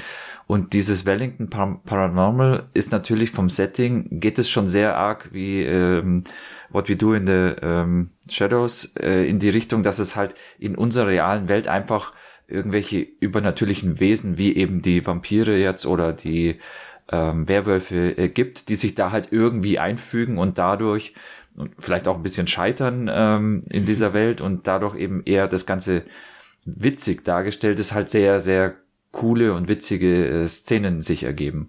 Und in Wellington Paranormal wird das Ganze eben auf die Spitze getrieben, dass es halt quasi in jeder Folge irgendwie so ein übernatürliches Phänomen gibt, was in dem Fall begleiten wir hier 2 Polizisten, was diese beiden Polizisten dann entdecken. Und zwar sind es die wie heißen die, Minogue und O'Leary, die eben meistens sind sie irgendwo auf Patrouille unterwegs, auf Streife und sehen dann irgendwas von diesen übernatürlichen Erscheinungen und können eigentlich überhaupt nichts damit anfangen. Das heißt, die checken das dann auch oft gar nicht, dass das jetzt halt gerade ein Dämon ist, wie es in der ersten Episode ist, der jetzt gerade irgendwie versucht, die Weltherrschaft zu erreichen und dann von Person zu Person springt und ganz offensichtlich halt kein normaler Mensch mehr ist. Aber für die ist es nur irgendwie, naja, der ist vielleicht betrunken oder hat gerade einen schlechten Tag oder irgendwie so und dann nehmen wir den halt mal mit und ach so, der kann an der Decke laufen. Naja, wir wussten ja schon, dass er einen schlechten Tag hat. Das wird schon wieder.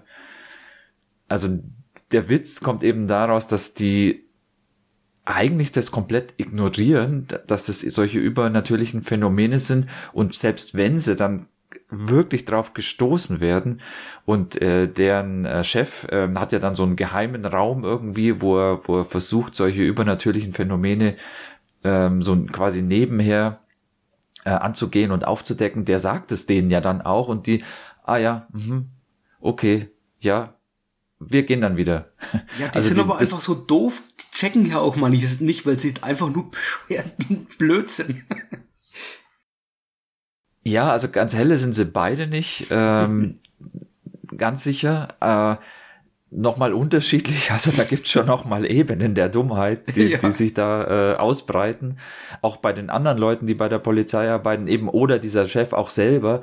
Jedes Mal, wenn sie in den Raum gehen, dann tut er so, als ob er auf irgendein Zahlenpanel an der Wand tippt, das da gar nicht existiert, damit die denken, da ist jetzt ein geheimer, abgeschlossener Raum dahinter.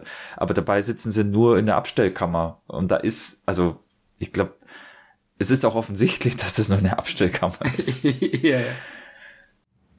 So we're kind of like Mulder and Scully. She's like Scully because she's analytical, she's got the brains, and I'm a man with brown hair. No. What I'm about to show you is top secret. Don't look.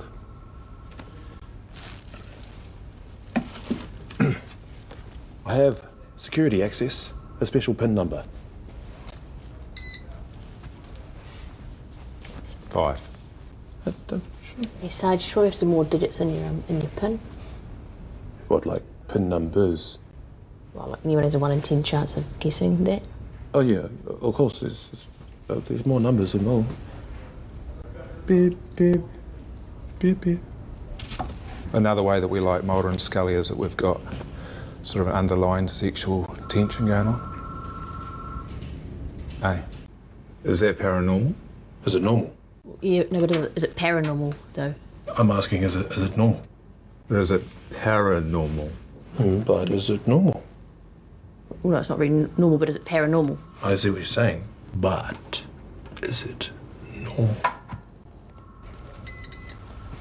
Voice recognition, Detective Sergeant Maka. Voice recognized. Proceed. My theory is the UFO used some kind of gravitational pull device, otherwise known as a tractor beam. The cow was asleep at the time, being pulled into midair.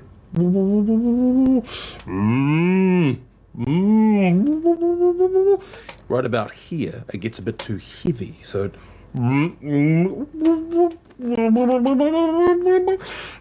We're a bit concerned for you, Sarge. I've got a question. Yes. If we identify a UFO, does that just mean it's an FO? What did UFO? UFO. I think he wants us to go. Es ist sehr absurd und so pseudodokumentarisch gefilmt. Das heißt, wir begleiten die wirklich, wie wenn jetzt eben eine Filmcrew eben so eine Polizeieinheit begleiten würde. Und oft, also nicht oft, aber manchmal passiert dann auch der Crew irgendwas. Also das ist jetzt nicht das Hauptthema. Das spielt schon eher damit, dass der Stil nur so pseudodokumentarisch ist. Aber manchmal ist es schon so, dass man sich bewusst wird, dass da eben auch noch eine Filmcrew mit dabei ist. Irgendwie spielt es aber alles keine Rolle, weil es hat keine Konsequenzen und die Dummheit ist, sag ich mal, grenzenlos. Also es gibt da niemanden, der einen Plan hat oder irgendwie... Das ist gut, die Dummheit ist grenzenlos. Oder irgendwie das versteht, was da passiert. Ja, also das ist das, was mich bei der Stange gehalten hat, bei der ganzen Serie. Ich meine, sie hat hier und da mal ein paar Schwächen und es ist nicht immer ganz so spannend, was sie machen, aber wie sie sich halt immer anstellen, das ist das Schöne. Und jetzt auch im Rückblick bin ich etwas wohlwollender der Serie gegenüber, weil es einfach so schöne Momente gab, an die man sich zurückerinnert. Wenn vor allem O'Leary dann wieder dasteht und seine Partnerin Minogue daneben steht und ihn einfach nur fassungslos anguckt, was er mal wieder nicht checkt oder für einen Kommentar raushaut. Also das ist echt zu witzig. Ja, nur gerade bei O'Leary, da muss ich sagen, der ist meinem Geschmack nach zu dumm dargestellt in der Serie. Also der hat dann schon manchmal Szenen, ich weiß nicht, da sitzen sie im Auto und kommt irgendwie ein Funkspruch und er antwortet auf den Funkspruch, dass sie sich jetzt eben drum kümmern oder sowas. Aber er geht nicht an den Funk. Das heißt, er sagt es nur einfach so. Und natürlich kriegt es dann der andere an der anderen Leitung nicht mit. Und die Minogue sagt ihm dann, ja, du musst das Mikrofon in die Hand nehmen und hier drücken, wenn du antworten möchtest. Ich meine, das ist halt, ja, es ist schon auch witzig, aber das ist zu heftig, finde ich. Also solche Szenen kommen manchmal, wo du halt merkst, der ist gar nicht lebensfähig, so dumm wie der ist. Ja, das ist dann zu krass. Also an anderen Stellen passt's, dass sich halt durch die Ignoranz und Dummheit irgendwie wirklich witzige Szenen ergeben. Aber ich finde es eben an einigen Stellen zu extrem und das ist dann ein bisschen ermüdend. Also ich habe auch, ich habe es gern angeguckt, aber ich habe mir nicht mehrere Folgen am Stück angeschaut, weil es halt irgendwie ermüdend ist. Ja, das ging mir genauso. Ich wollte nicht dann noch sofort eine neue Folge gucken, weil ich dann schon gesättigt war mit der grenzenlosen Dummheit. Aber trotzdem hat's mir es sind ja nur 6 Folgen. Trotzdem hat's eigentlich durchwegs Spaß gemacht. Ich bräuchte jetzt gar nicht viel mehr. Zweite Staffel ist angekündigt, dieses Jahr soll sie noch kommen mit 13 Folgen. Ich weiß nicht, ob das unbedingt sein muss. Ich hätte es nicht unbedingt gebraucht. Also so hat's schon gepasst. Weil dann die Ermüdung doch relativ schnell eintritt. Was einfach viel Spaß macht, sind natürlich auch das Setting, in dem sie sind. Also Wellington. Es spielt ja in Wellington, Neuseeland. Und das merkst du auch. Vor allem in der ersten Folge merkst du das schon ziemlich stark, wenn du mal in Wellington warst. Habe ich tatsächlich doch, wie zum Beispiel den Brunnen, der am Schluss der ersten Folge kommt, das habe ich erkannt. Und sie versuchen ja auch immer mit bisschen damit zu spielen, dass hier nichts passiert. Dass es keine Modde oder sowas gibt. Dass es eigentlich total langweilig ist. Auch diese Polizeibesprechungen, die der Sergeant Makar dann immer macht mit den anderen. Das ist ja auch zum Schreien komisch, was die anderen Polizisten da so machen oder zu welchen Aufgaben sie gerufen werden, weil es einfach so belanglos oder so bescheuert ist. Ja, oder wofür sie dann immer belobigt werden für irgendwelche aberwitzigen Sachen. Ja, also ich find's gut deswegen, weil sich's auch von den Themen nicht wiederholt, weil sie haben halt immer irgendwie in jeder Episode was Eigenes. Eben diesen Dämon zum Beispiel in der Episode, dann gibt's eben auch Vampire und hier ist sogar eine Anspielung auf den Film. Also das heißt, es überschneidet sich so ein bisschen. Dann gibt's was mit Zombies. Was kannst du dich noch erinnern? Eine Folge, die mir ziemlich gut gefallen hat, ist die mit den Crop Circles, wo sie, also eine Anspielung auf Crop Circles, auf diese Kreise im Kornfeld, Und das ist so eine Anspielung auf, ich weiß nicht genau, welche Filme das so sind, aber sowas wie Little Shop of Horrors zum Beispiel. Mit so lebenden Pflanzen, die sich in Leute verwandeln und die klonen und so Außerirdische halt dann, die ganz komisch funktionieren. Und da finde ich auch, benutzen sie ein Stilmittel sehr schön, und zwar, das spielt ja meistens nachts alles. Ne? Es ist alles schön dunkel gehalten und alles ein bisschen schlecht ausgeleuchtet, eben nur durch diese Kameracrew, und gerade wenn sie in diesen Con-Kreisen unterwegs sind, da ist das manchmal echt spooky. Wenn du dann nur so im Hintergrund diese Viecher siehst, die dann echt eine Bedrohlichkeit aufbauen, weil sie sich langsam in irgendwas verwandeln oder dann doch mal bewegen oder so. Die Folge fand ich irgendwie total cool. Am Schluss dann auch natürlich, wenn sie dann nicht checken, was passiert und die ganze Zeit von diesen Viechern verfolgt werden oder dann es im heillosen Chaos irgendwie endet. Und das ist auch was, das natürlich mit vollkommener Absicht sich durch die ganze Serie zieht, sind diese indirekten Filmzitate. Und ich meine, Zombies ist natürlich ein Zitat aller Zombie-Filme. Aber du merkst halt, dass hier Genre-Fans am Werk sind, die das Ganze halt so eine Persiflage davon machen wollen, von dem ganzen Konzept der Zombies. Ja, absolut. Auch wie das sich auflöst, speziell in der Zombie-Folge, die ich selber auch wirklich ziemlich gut fand. Das heißt, da verwandeln sich 2 andere Polizisten eben in Zombies und verhalten sich aber dann doch irgendwie noch wie Polizisten. Mhm. Und das Interessante ist halt, wie lange das irgendwie gut geht, bis es wirklich auffällt. Also ich finde, ja, du hast schon recht, also die haben sich dieses schon sehr bewusst ausgesucht, und also was sie da angehen, sei es jetzt eben Vampire oder Dämonen oder sonst irgendwas, da haben die schon einen guten Hintergrund, und deswegen, denke ich, kommen dann auch witzige Szenen zustande, dass man halt mit diesen Anspielungen hier spielt, ja. Ja, und ich finde auch die Schauspieler ziemlich gut. Also das, was sie darstellen sollen, halt ein bisschen dümmlich zu sein und so, das machen so die 3 Hauptcharaktere, ich würde jetzt den Sergeant Makar auch mal dazu zählen, machen sie echt cool. Fast gefällt mir er schon am besten. Vielleicht, weil er nicht so überstrapaziert wird, ne, weil er die wenigste Screentime von den 3 hat. Und wenn er mal vorkommt, in seinem Kämmerchen da oder auf seinem Panel rumtippt und piep, piep, bup, bup, Geräusche dazu macht. Nee, du hast recht, ich finde ihn auch ziemlich gut, also als schauspielerisch eben. Und wie gesagt, bei O'Leary, dadurch, dass ich das Empfinden habe, dass es eben zu übertrieben ist. Natürlich ist alles übertrieben, aber dass es bei ihm halt zu übertrieben ist, klappt's halt manchmal nicht. Ja, das ist das Einzige. Es gibt auch ganz komische Momente, das mit dem Clown zum Beispiel und diesem Clownwagen. Das kommt zwischendrin einfach mal. Das ist auch wieder einfach nur ein indirektes Filmzitat. Aber man weiß nicht so genau, warum. Genau an der Stelle jetzt oder was das soll. Ich glaube, die hatten einfach Spaß dabei und da haben sie sich gedacht, da hatten sie eine coole Idee und haben das halt dann einfach auch mitgefilmt und irgendwie mit reingebaut. So kann ich mir das vorstellen. Ist dir aufgefallen, dass die Charaktere im Prinzip, also dass die gleichen Namen wie die Schauspieler haben? Also Officer Kyle Minogue wird halt gespielt von Mike Minogue und dieser Sergeant Maka heißt halt Maka Pohatu. Also O'Leary heißt auch O'Leary. Also stimmt, ich verstehe es nicht ganz, weil natürlich soll es pseudo-dokumentarisch sein, aber das ist ja jetzt eben, es soll ja nur so sein, als ob es eine Dokumentation wäre. Deswegen verstehe ich nicht ganz, wieso sie dann die echten Namen verwendet haben. Oh, stimmt, weiß ich jetzt auch nicht. Das fällt mir jetzt auch zum ersten Mal auf, jetzt, wo du sagst. Nö, vielleicht war das einfacher, wenn man sich mit den richtigen Namen anreden kann. Keine Ahnung. Oder ich weiß auch nicht. Einfacher für die Schauspieler. Da müssen sie nicht so viel spielen.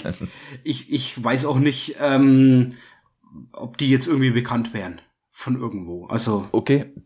Das wäre vielleicht ein Punkt noch, was ich jetzt aber überhaupt nicht weiß, was mir auch gerade eingefallen ist, wie weit das geskriptet ist. Also das heißt, es könnte ja sein, dass es vielleicht und das würde auch passen an manchen Stellen, dass es in gewisser Weise, also dass die Dialoge nicht geskriptet sind, natürlich die Handlung schon, aber dass die Dialoge nicht komplett geskriptet sind und dass deswegen vielleicht natürlich, also das wäre jetzt nicht notwendig, aber dass deswegen das zu dieser Pseudo-Authentizität irgendwie beitragen soll, dass sie halt dann sich, ja, also quasi in die Szene versetzen und dann halt einfach den Charakter spielen und Stimmt, das könnte ich mir echt gut vorstellen. Oder zumindest, dass sie grobe Punkte hatten, was sie machen dann zum Beispiel, oder um was das Gespräch gehen soll, aber dann halt improvisieren in dem Moment. Das könnte ich mir echt gut vorstellen. Zum Beispiel, da gibt's eine Diskussion über, wer darf jetzt die Tasergun tragen.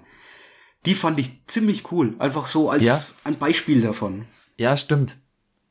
Das hat super gepasst zu diesen beiden Charakteren auch, aber hat eigentlich ja jetzt nicht, also nix der Handlung da so richtig weitergebracht.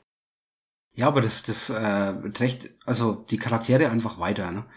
Das, was sie darstellen, ich meine, klar, die haben jetzt nicht keinen Tiefgang oder irgendwas, ne? Also eigentlich sind sie total seichte Charaktere, aber es sind so Kleinigkeiten, die sie glaubwürdiger machen dann einfach. Ja. I can hold the taser if it's getting heavy. It's my week with the taser, Minogue, okay? I know. But just if it's going to help, yeah, because it looks like it's getting heavy. Minogue, what is it about the system of 1 week with the taser, 1 week without the taser that you don't understand? No, I'm all for the system. We came up with the system together. But it looks like the taser's pointing at the ground a little bit like you're getting tired. It's my week with the taser, Minogue, okay? You're driving, you drove, okay? So I've got the taser. Look, it's really simple. Did you hear that? What, that really loud howling noise? Yep. What do you think it was? Was it a roo-roo? I don't think it was a native bird, Minogue. Just being hopeful. It sounded more canine, like dog-like. Yeah. I was thinking it was kind of lupine, you know, like wolf-like. Did you just Google that word? What? Yeah, I did. We didn't have wolves in New Zealand. Yeah, but what if it was a werewolf, O'Leary? I doubt it was a werewolf. It's a werewolf! It's definitely a werewolf! Also insgesamt muss man sagen, man darf sich nicht zu viel erwarten. Das heißt, es ist ein bisschen, ja, wir haben es ja schon gesagt, das ist nichts, wo man dann nach der ersten Folge sofort, man muss sich alles sehen, dran bleibt und sich das reinzieht. Aber es ist schon, es lohnt sich trotzdem und allein schon eben wegen dieser interessanten Machart und dem Setting jetzt auch, Neuseeland, Wellington, ist auch ein bisschen erfrischend, einfach, dass es halt anders ist als die typische US-amerikanische Umgebung. Also das war schon auch interessant. Und ja, im Nachhinein, wie du schon gesagt hast, man erinnert sich dann halt an bestimmte Szenen, die halt dann eben als wirklich witzig übrig bleiben, ja. Ja, wer mehr dazu sehen will, habe ich ja schon kurz erwähnt, hier nochmal die 2. Staffel, 13 Folgen kommt dieses Jahr noch.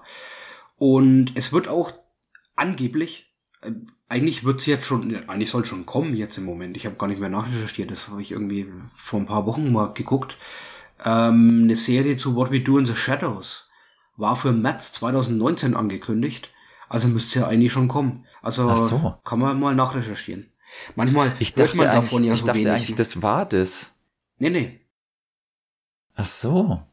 Weil es wurde schon auch ein bisschen als Spin-off beworben. Es hat ja auch eben diese Überschneidung mit dieser einen Episode wenigstens. Deswegen dachte ich, das wäre das. Also du meinst, da gibt's dann noch eine Serie, die jetzt speziell eben habe ich zumindest nachgelesen, ja. Also mal Augen aufhalten. Wenn ihr es hört, dann müsst ihr eigentlich schon draußen sein. Aber ich glaube, das kann jeder selbst nachrecherchieren, der unbedingt daran interessiert ist. Und wir würden dann natürlich auch davon berichten, weil das ist auch eine Serie, die mich dann sehr interessiert. Die ja dann wieder direkt eigentlich an den Film anschließt, wo die Charaktere ja auch ziemlich gut waren. Und der Humor an sich ist eigentlich immer sehr außergewöhnlich. Ja. Soviel zu Wellington Paranormal. Wir kommen zum Comic Quick Check. Ja, ich habe mal ein Monster mitgebracht. Ich halte es mal für dich in die Kamera. Du siehst, das ist größer als mein Kopf. Aber nicht so dick. Das ist ein Comic von Flix. Das ist ein deutscher Künstler, von dem ich ja die letzten paar Folgen schon ein bisschen was vorgestellt habe. Und zwar Schöne Töchter. Das ist ein Hardcover-Band mit, ja, wer Calvin und Hobbes zum Beispiel liest, der kennt ja die Sonntagsstrips, die immer in Farbe gehalten sind und über eine ganze Seite gehen und eine längere Geschichte länger, in Anführungszeichen natürlich dann erzählen, eine größere Geschichte erzählen. Und Flix hat hier versucht, was Ähnliches zu machen. Mit Absicht eigentlich sowas wie Calvin and Hobbes. Als große Sonntagsausgabe ist es dann auch immer wieder veröffentlicht worden in der Sonntagsausgabe des Tagesspiegels seit 2010. Und 2015, ist also schon ein paar Jährchen alt, kam mit Schöne Töchter heraus. Als Sammlung des Ganzen. 128 Seiten hat's, wobei man gleich mal sagen muss, es ist nur die Hälfte an Strips, weil die Rückseite jedes Strips ist immer eine leere Seite mit nur einem kleinen Bild, also trägt nicht viel zur Handlung bei. Also sind es eigentlich nur die Hälfte an Comic-Strips, also ungefähr 60 Stück. Für 25 € kostet auch nicht zu viel, ist immer ein Hardcover. Und mir hat's sehr gut gefallen. Ich finde sogar, es ist genial. Weil die Storys, die hier erzählt werden, sind nicht einfach nur witzig. Manche haben, ja, eine Pointe dann am Schluss und man kann auch gut drüber lachen und verfehlt eigentlich nie sein Ziel. Aber viel, viel interessanter sind die Geschichten, die wirklich mitten ins Herz treffen. Weil sie melancholisch sind, weil sie traurig sind oder weil sie genau das Gegenteil davon sind. Weil sie erstmal traurig wirken und dann einen halt voll euphorisch dann am Schluss treffen, wenn alles gut ausgeht. Also manche Happy Ends sind echt fantastisch. Es sind immer irgendwelche Beziehungsgeschichten, die unterschiedlichsten Sachen eigentlich. Das erste ist schon mal zum Beispiel eine Geschichte von jemandem, der steht einfach nur in der Stadt rum und ist Gedanken verloren und dann kommt einer dann dazu und sagt, an seinen Kumpel dazu und sagt, ja, mach dir keine Sorgen, andere Mütter haben auch schöne und er unterbricht ihn und sagt, wenn du das zu Ende führst, hau ich dir nichts in die Fresse. Na, das ist dieser typische Spruch, den man eigentlich nie hören will, wenn die Freundin weg ist oder die Frau gestorben ist oder so. Andere Mütter haben auch schöne Töchter, ne? Das ist, halt lieber die Klappe und sag was Aufbauendes und nicht so ein Blödsinn, heißt es. Ne? Also da spielt halt der Titel dieses Bandes dann direkt da drauf. Es gibt auch Sachen, die fangen ganz komisch an, zum Beispiel ein Raumschiff landet, ein Astronaut steigt aus, landet auf dem roten Mars, packt seine Flagge aus, auf der steht nur Mainz drauf und dann explodiert der ganze Planet und du siehst im nächsten Panel einfach, wie in einer Bar eine Frau gerade mies gelaunt weggeht und der Typ an der Bar sich die Backe hält. Ah, verstehe. Ja, als Anspielung da drauf. Und dann das letzte Panel ist ein Raumschiff, das fliegt weg und drüber steht nur ein Seufz. Oder eine Geschichte, die fand ich total faszinierend. Ich erzähl mal kurz. Also das ist ja nur eine Seite, aber es ist eine Frau, die liegt im Bett und unterhält sich mit am Telefon mit ihrer Freundin und sagt, ja, nee, mein Freund, der hat dann Männerabend, der ist unterwegs. Und dann überlegt sie kurz und dann macht sie sich frisch, geht raus, geht in eine Disco, sieht einen sexy Typen, tanzt ihn an, nimmt sich ein Hotelzimmer mit ihm und am nächsten Tag geht sie wieder zurück in ihre Wohnung und dann geht die Tür auf und ihr Freund kommt zurück und es ist der Typ aus der Disco und aus dem Hotelzimmer. Also schöner Twist des Ganzen, wo man erst denkt, oh scheiße, die geht fremd, aber die hatten nur quasi ein kleines Abenteuerchen so nebenbei. Und also es gibt auch echt total melancholische Sachen, wo Leute sich ihre tote Freundin vorstellen und erst am Schluss kapiert man's. Eines, was ich genial finde, wo du quasi das ganze Leben oder die ganze Beziehungsgeschichte ohne Text siehst, wie eine Frau einen Mann kennenlernt, sie wird schwanger, dann gibt's im Krankenhaus, alle heulen, anscheinend hat sie das Kind verloren, dann geht die Beziehung auseinander. Dann kriegt sie den Rappel und sagt sich quasi, ich muss was machen, baut eine Zeitmaschine, geht in der Zeit zurück, versucht sich selber aufzuhalten, dass sie ihren Freund trifft. Aber in dem Moment, wo sie an sich selber vorbeirennt, lässt sie einfach an sie vorbeirennen, sieht, wie die beiden dann halt sich das erste Mal Worte wechseln, ihre frühere, sie und ihr Freund, und lächelt einfach nur und weiß, das Gleiche wird wieder passieren. Also das sind einfach geniale Geschichten, geniale Ideen. Auch die Panelstruktur ist nicht immer einfach nur der Reihe nach. Manchmal hast du Sachen, die kreuz und quer durcheinander gehen, Panels, die anders funktionieren, Panels, die du in einer anderen Reihenfolge lesen musst oder so. Da hat Flix echt richtig coole Ideen gehabt, mit dem Format des Comics selbst zu spielen. Und Und jetzt so als Fazit muss ich sagen, es ist sehr, sehr schade, dass es nur 60 Seiten an Comics sind und dass diese eine Seite immer fast leer gelassen wird. Ich weiß nicht, was das soll, warum man hier quasi Platz verschwendet hat für gar nichts. Ich meine, wenn es nicht mehr Comics gibt in der Art, dann macht man halt den Band nur halb so dick. So ist es ein bisschen schade dann, das, weiß ich, Preistreiberei oder so könnte man dann denken. Aber da die einzelnen Geschichten ohne Ausnahme alle super sind und manche davon sogar so genial, dass ich das Comic in meine Top 10 jetzt heben würde oder könnte. In Top 10 meiner Comics haben wir ja schon mal gehabt, ne? Wir haben ja schon mal die Top 10 dargestellt. Wenn wir es jetzt machen würden, müsste ich wirklich drüber nachdenken, ob es da dann einen Platz findet. Oder zumindest, das ist ja schon mal ein hohes Lob, sogar wenn es knapp nur reinkommen würde. Das ist wirklich eines der genialsten Comics, das ich gelesen habe und würde ich jedem empfehlen. Absolut jedem. Ja, es ist natürlich cool, wenn du in so kurzen Geschichten jeweils immer so einen Tiefgang erreichen kannst. Ja. Also, dass du halt so kurze Strips eben nur hast, aber dann halt doch so viel drinsteckt, so tief, also erstmal die Ideen oder halt so tief geht, dass man halt auch darüber nachdenkt oder das halt irgendwie Sinn ergibt. Das ist natürlich schon spannend, ja. Und wenn er das halt mit vielen solchen Comics schafft, also ja, hört sich gut an. Ja, und er schafft sogar nicht nur die Männerperspektive glaubwürdig darzustellen, sondern auch die Frauenperspektive. Das ist ja nicht bei jedem Zeichner und Autoren so immer der Fall, ne? Manche tun sich da ein bisschen schwer, aber das wird komplett glaubwürdig eigentlich. Ich meine, da gibt's richtig coole Geschichten, zum Beispiel eine, das fängt für actionmäßig an und da wird ein Drache von einem Ritter geschlagen und dann siehst du, wie eine Frau die Treppe runtergeht und sagt dann, ja, bis nächstes Mal, Mutter. Und unten trifft sie ihre Freundin und sagt, ja, ich habe ihr gesagt, dass wir zusammen sind. Also wirklich, es ist echt fantastisch, was Flix da gemacht hat. Ich weiß nicht, ob er mehr davon hat. Das kam ja 2015 raus. Ich weiß nicht, ob er für den Tagesspiegel dann nach 2015 noch Sachen geschrieben hat, ob hier mal irgendwann ein zweiter Band rauskommt. Ich würde mir es wünschen. Mal gucken, wenn er noch mehr solche coolen Ideen hatte, dann gern. Ich lese halt den Tagesspiegel nicht, ne? Das ist eine Berliner Zeitung, da habe ich keine Berührungspunkte damit. Okay. Ja, vielleicht nur zum Schluss. Ganz am Schluss gibt's auch noch eine kurze Geschichte, die sich über vier Seiten hinwegstreckt, um einen alten Mann, der eine ältere Frau zu erobern versucht. Das ist als Bonus dann noch hinten rein. Okay, noch was von Flix, das ich vorstellen möchte, ist das Gleiche in klein.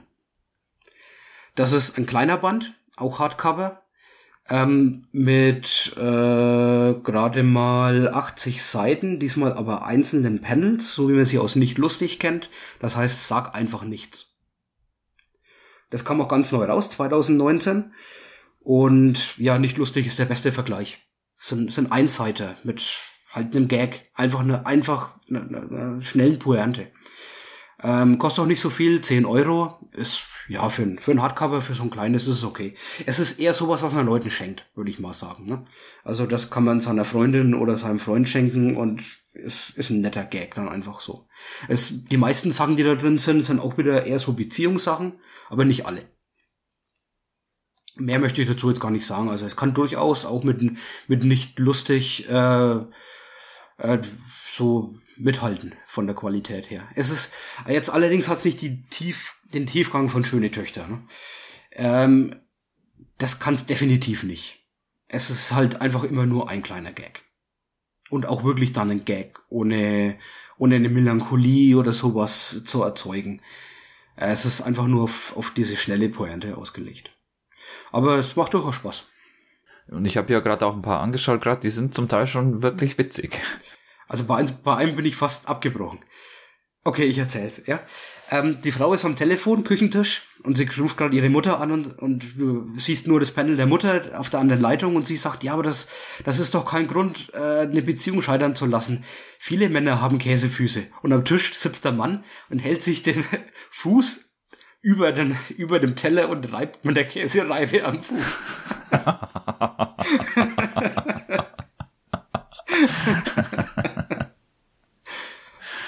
Okay.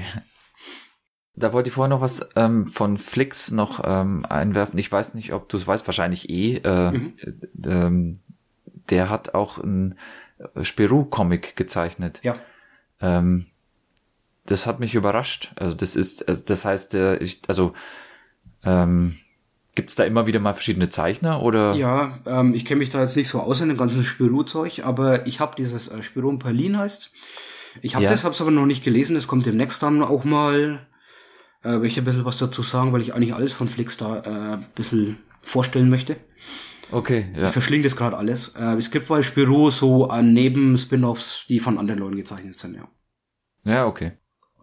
Okay, so, aber jetzt zu Lucky Luke. Denn da gibt's auch Leute, die Lucky Luke gezeichnet haben, die nicht zum Core-Team gehören, zu dem neuen Team, was heutzutage so Lucky Luke zeichnet, sondern die als Hommagen ausgelegt sind. Es gab schon mal eine Hommage, der Mann, der Lucky Luke erschoss, hieß es, und habe ich schon mal vorgestellt hier, war eher grim and gritty vom Stil her, so eine richtige Western-Noir-Geschichte. Jetzt gibt's eine Comedy-Geschichte. Die Hommage 2 heißt Jolly Jumper antwortet nicht und ist getextet und gezeichnet von einem Franzosen. Na super, okay, ich versuche mich mal. Guillaume Bussard. Guillaume Bussard. Wie auch immer. Es ist ein humorlastiges Comic, also krasser Gegensatz dazu natürlich zu dem vorherigen Noir-Stil und ein bisschen mehr so im Lucky Luke-Stil, das ja auch eher witzig ist. Normalerweise hinten an den Comics ist ja immer das Panel, wo er seinen Schatten erschießt, ne? Der Mann, der schneller schießt als sein Schatten, steht bei den normalen Comics. Hier steht Lucky Luke, der Mann, der auf die Idee kam, seinen Schatten zu erschießen. Das trifft eigentlich dann auch schon den Humor des ganzen Comics. Das ist ein bisschen so ins Absurde gezogen, so ein bisschen, was soll das? Ne? Also die Charaktere reagieren halt ein bisschen anders auf ihn, ein bisschen realistischer vielleicht sogar, sind aber auch ein bisschen durchgeknallt. Da gibt's auch so einen super Gag, wo er aus dem Raum geht und sein Schatten dann ganz langsam den Raum verlässt. Und der Typ, der die Tür aufhält, dann so, ja, der seufzt dann einfach nur oder sagt einen kurzen Spruch dazu. Das ist ganz cool. Das soll so viel andeuten wie, ist er wirklich so schnell oder ist der Schatten einfach nur langsam? Ja, in der Geschichte geht's in erster Linie darum, dass Lucky Luke ein Problem mit seinem Pferd Jolly Jumper hat, der nicht mehr antwortet, der nicht mehr mit ihm kommuniziert. Also Jolly Jumper hat eigentlich nie wirklich mit Lucky Luke geredet.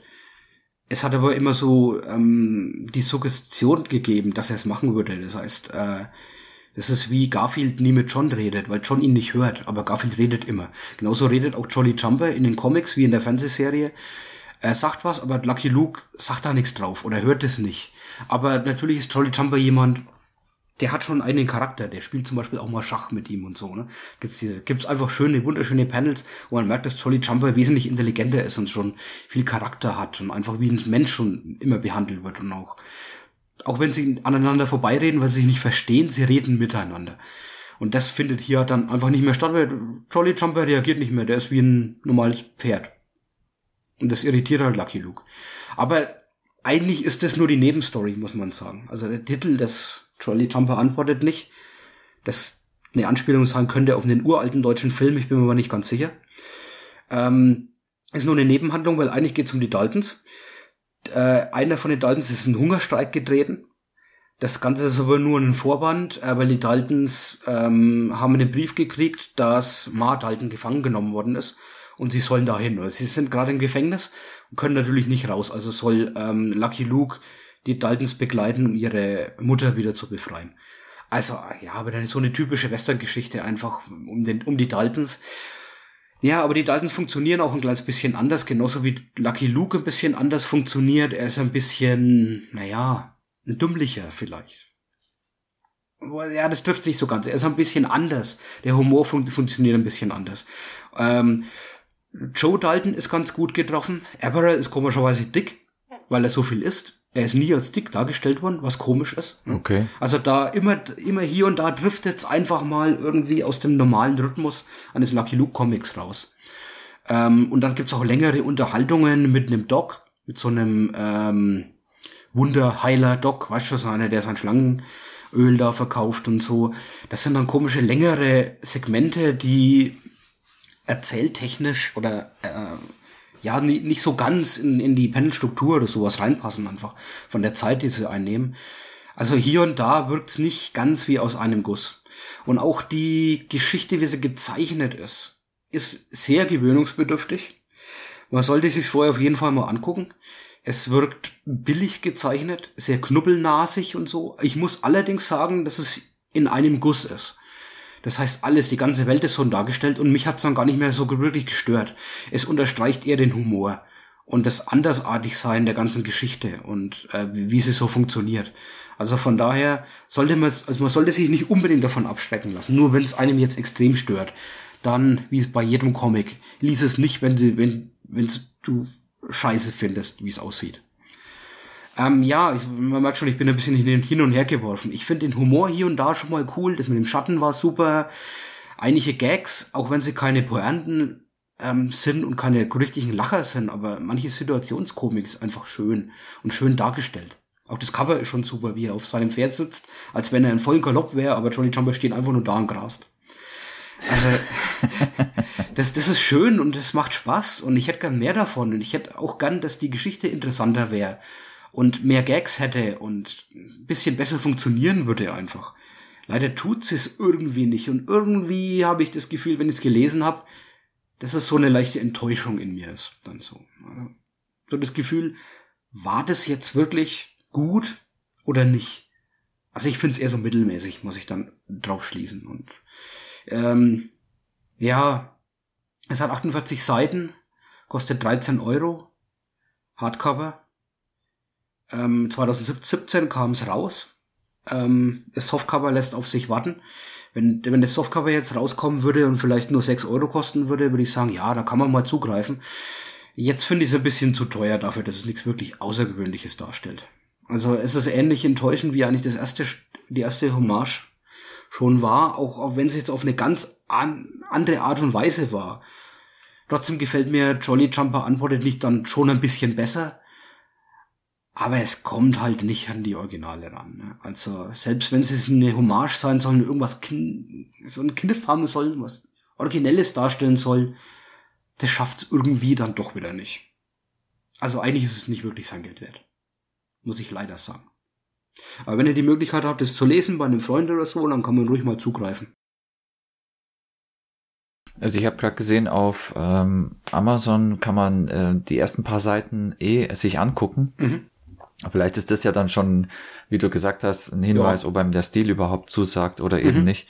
Und wenn, dann denke ich, kann man ja immer noch zugreifen. Ja, man soll ja vor der Story nicht zu viel erwarten. Einfach.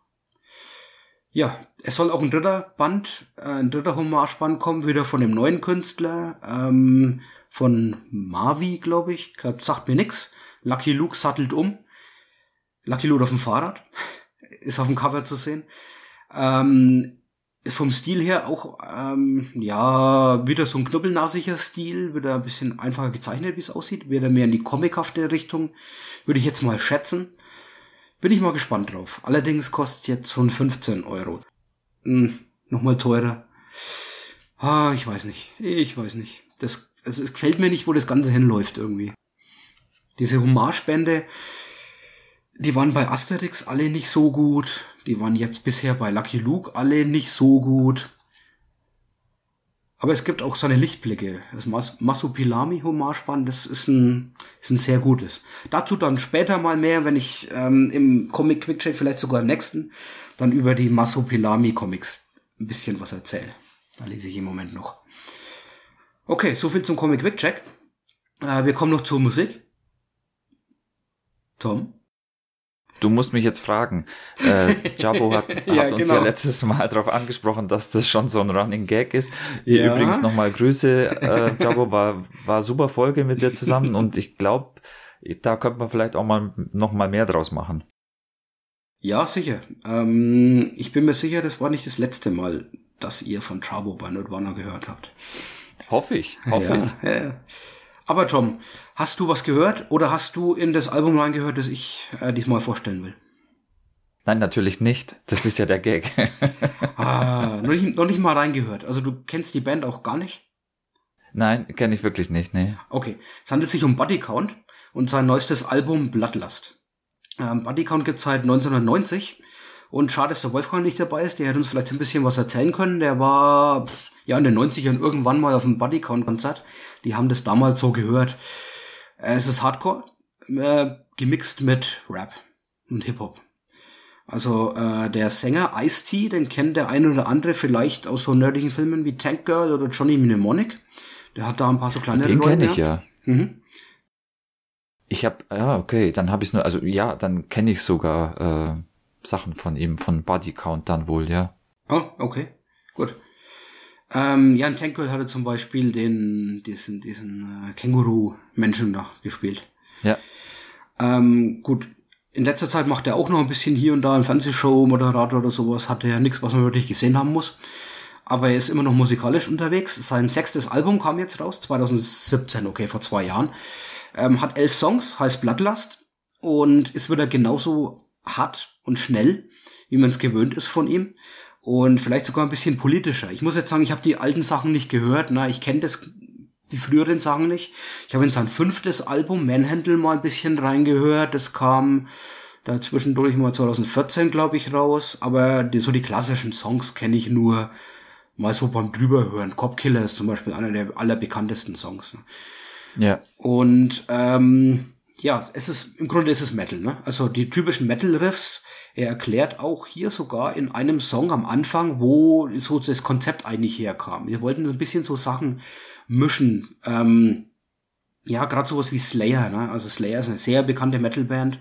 Solche musikalischen Eigenheiten der Band wollten sie dann eigentlich verwenden, so die Riffs und so den Speed und den Drive und auch von Suicidal, das ist eine Punkband oder eine Hardcore-Band und so.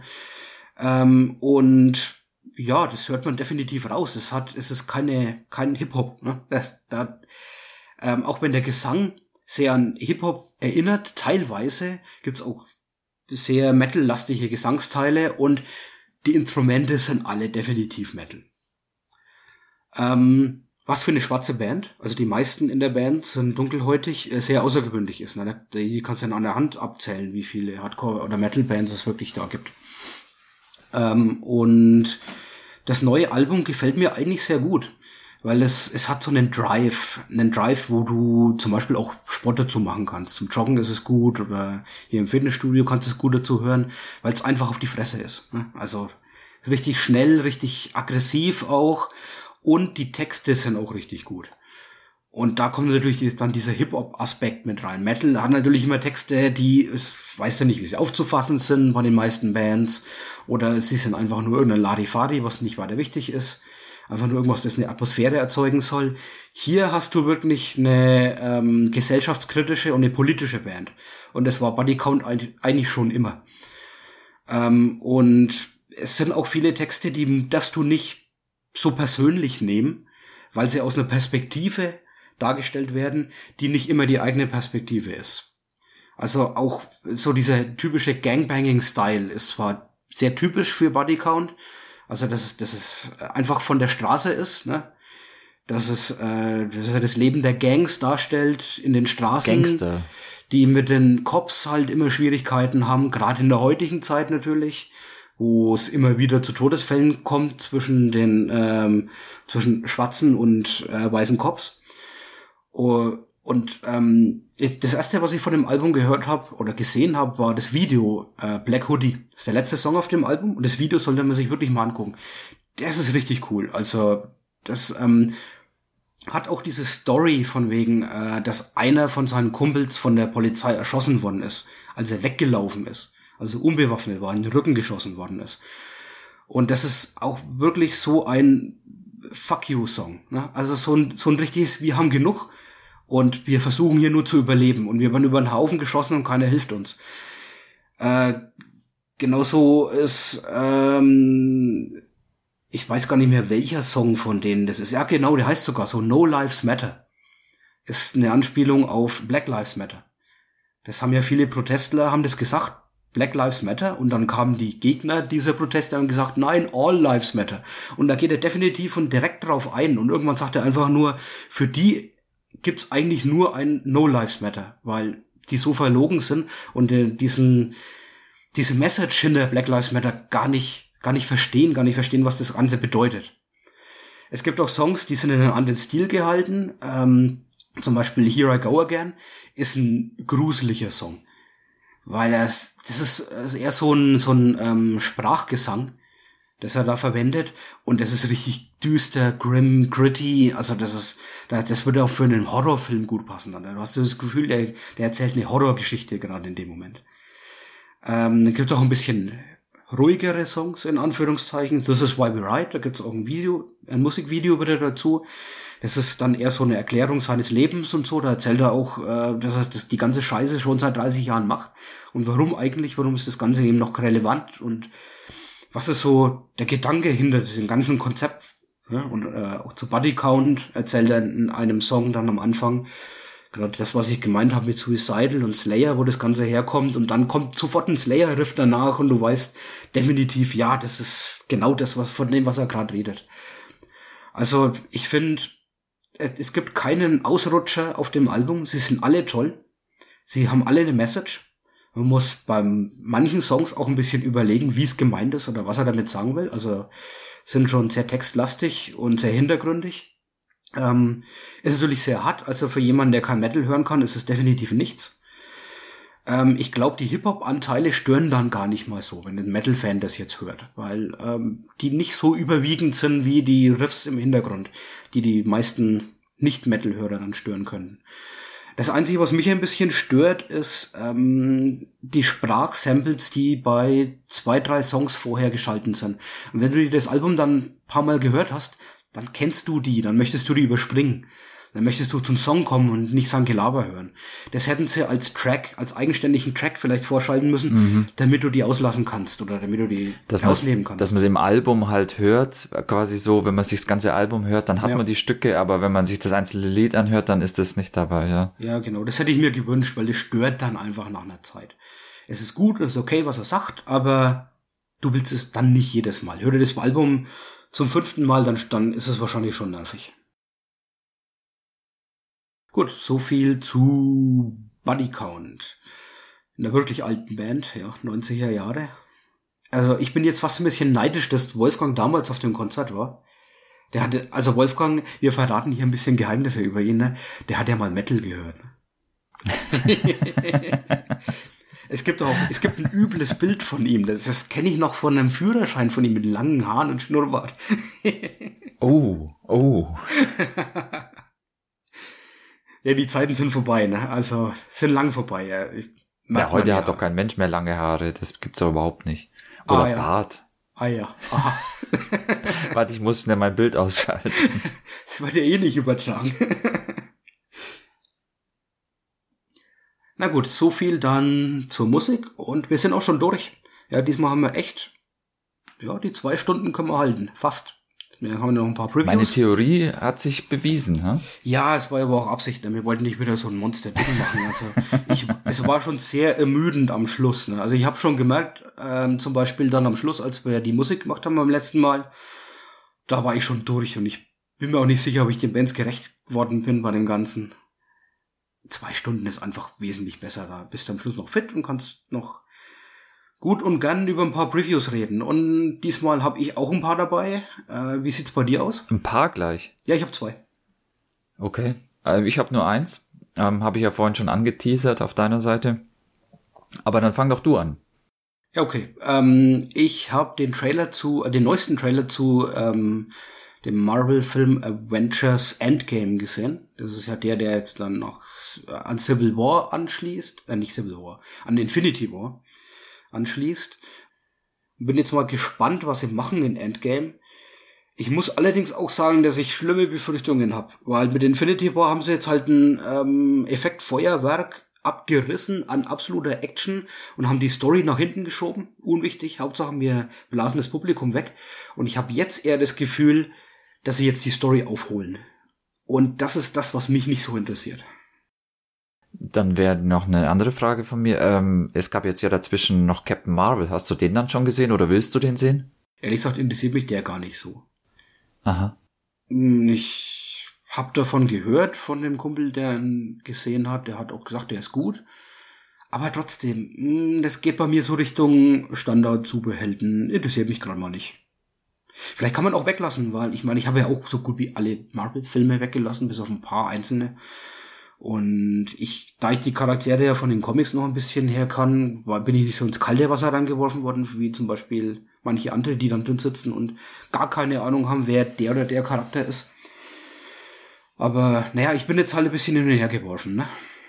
Weil Infinity War so gut war, habe ich Hoffnung. Aber weil ich Marvel kenne, bin ich, sehr skeptisch. Wie sieht's bei dir aus? Bist du gespannt auf Endgame? Mittelmäßig, also ich glaube, das ändert sich bei mir auch nicht, meine Einstellung gegenüber den Marvel-Filmen. Das heißt, ich weiß, was da kommt. Also das wird immer durchschnittlich gut werden. Die machen eigentlich keine wirklichen Ausreißer, aber halt eben in beide Richtungen. Das heißt, da sind aus meiner Sicht keine super Filme dabei, aber eben halt auch keine Nieten. Und ich habe zum Beispiel den Captain Marvel auch angeschaut. Okay. Und ja, ich finde den auch gut. Also kann man auch angucken. Ist interessanterweise, spielt er jetzt in den 90er Jahren, was sie auch sehr witzig in den Film mit eingebaut haben. Also immer, wenn irgendwie was mit Computer ist oder Anspielungen auf die Umgebung eben sind, dann ist es halt wirklich Zitat aus den 90er Jahren. Auch die Musik zum Beispiel. Und man sieht dann halt auch ein bisschen was über die Entstehung von diesem Shield und beziehungsweise von den Avengers, also wieso es die dann überhaupt gibt.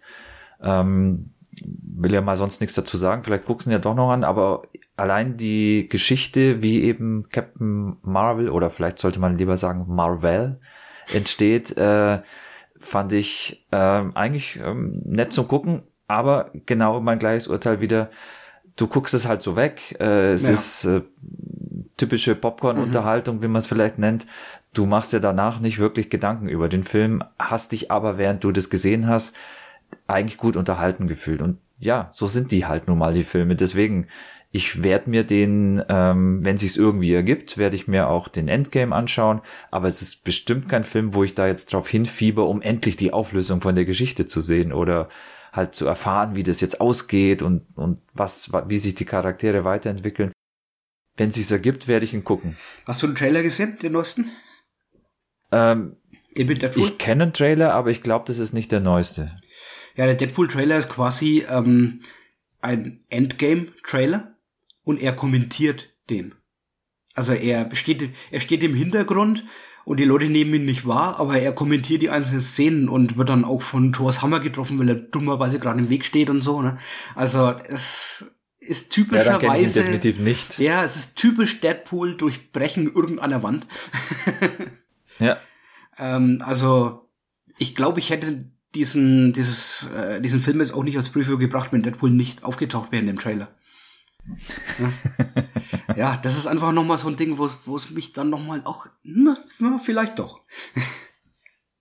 Okay, ich habe aber noch ein zweites Preview und eigentlich ein für mich wesentlich interessanteres, weil ich bin jetzt nämlich gerade am Aufholen einer Serie, die ich sträflicherweise vernachlässigt habe, aber jetzt wird bald Game of Thrones abgeschlossen mit der 8. Staffel.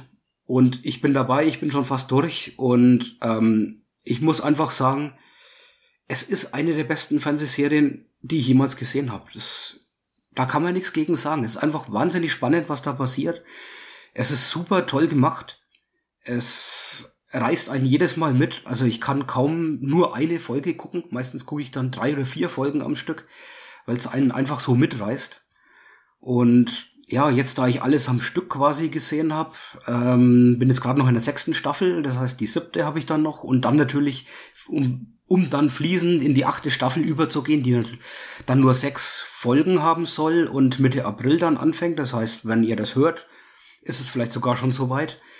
Aber also ich fieber da voll drauf hin, viele Bekannte fiebern da schon voll drauf hin und ich habe es jetzt auch mit Absicht so gemacht, dass ich das jetzt unbedingt gucken will, weil ich weiß, dass ich sonst mega gespoilert werde.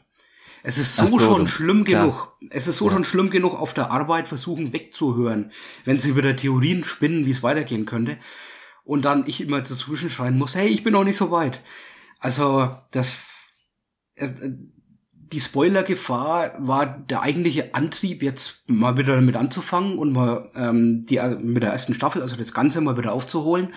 Aber ich möchte es auch nicht missen, weil es wirklich eine super Serie ist. Und von den Dramaserien, von den Nicht-Comedy-Serien hat's jetzt für mich den ersten Platz eingenommen und damit Battlestar Galactica auf Platz 2 gekickt. Wow. Das ist natürlich schon ein starkes Urteil. Ich meine, da müssen wir dann mal wohl drüber reden. Ja, guckst du auch Game of Thrones? Nee. Aber das finde ich ja gerade das Interessante jetzt, dass das, also ich weiß nicht, wie es beim Wolfgang ist, ich glaube, der guckt schon, oder? Also beziehungsweise der hat schon immer die Zeit über geguckt. Da habe ich nichts mehr von gehört. Das ist einfach die Charaktere und die Intrigen und alles, was dann mit den Leuten passiert. Du willst eigentlich immer wissen, wie geht's mit jedem Charakter weiter, und es hat so viele verschiedene Schauplätze und es ist im Grunde so eine Politik-Intrigen-Serie, aber halt in einem Fantasy-Setting. Herr der Ringe mäßig. Vermisch Herr der Ringe mit Mittelalter, dann hast du so ein und mit was weiß ich, House of Cards oder sowas, dann hast du so eine Serie. Aber ich kann es echt nur empfehlen, also es ist richtig, richtig, richtig gut. Gut, aber ich glaube, da sind wir jetzt nicht so ganz super aktuell, wenn wir jetzt Game of Thrones empfehlen. Definitiv da ist nicht.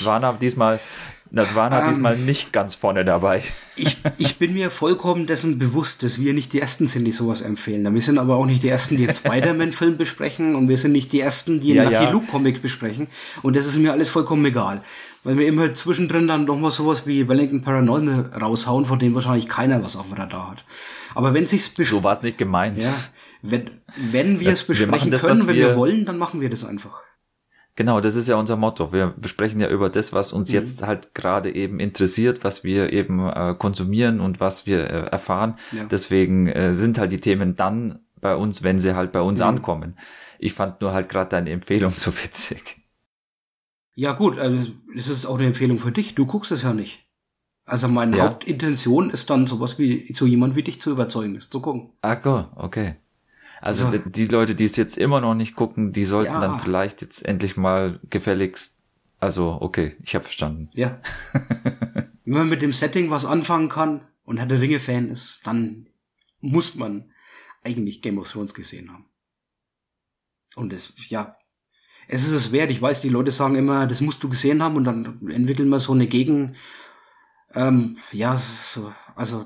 so Gegengefühl, weißt du, so, jetzt hat's mir der 5. empfohlen, jetzt habe ich keinen Bock mehr drauf. Aber ja, ich weiß schon. Dann bitte guck's halt nicht, dann geht ihr halt.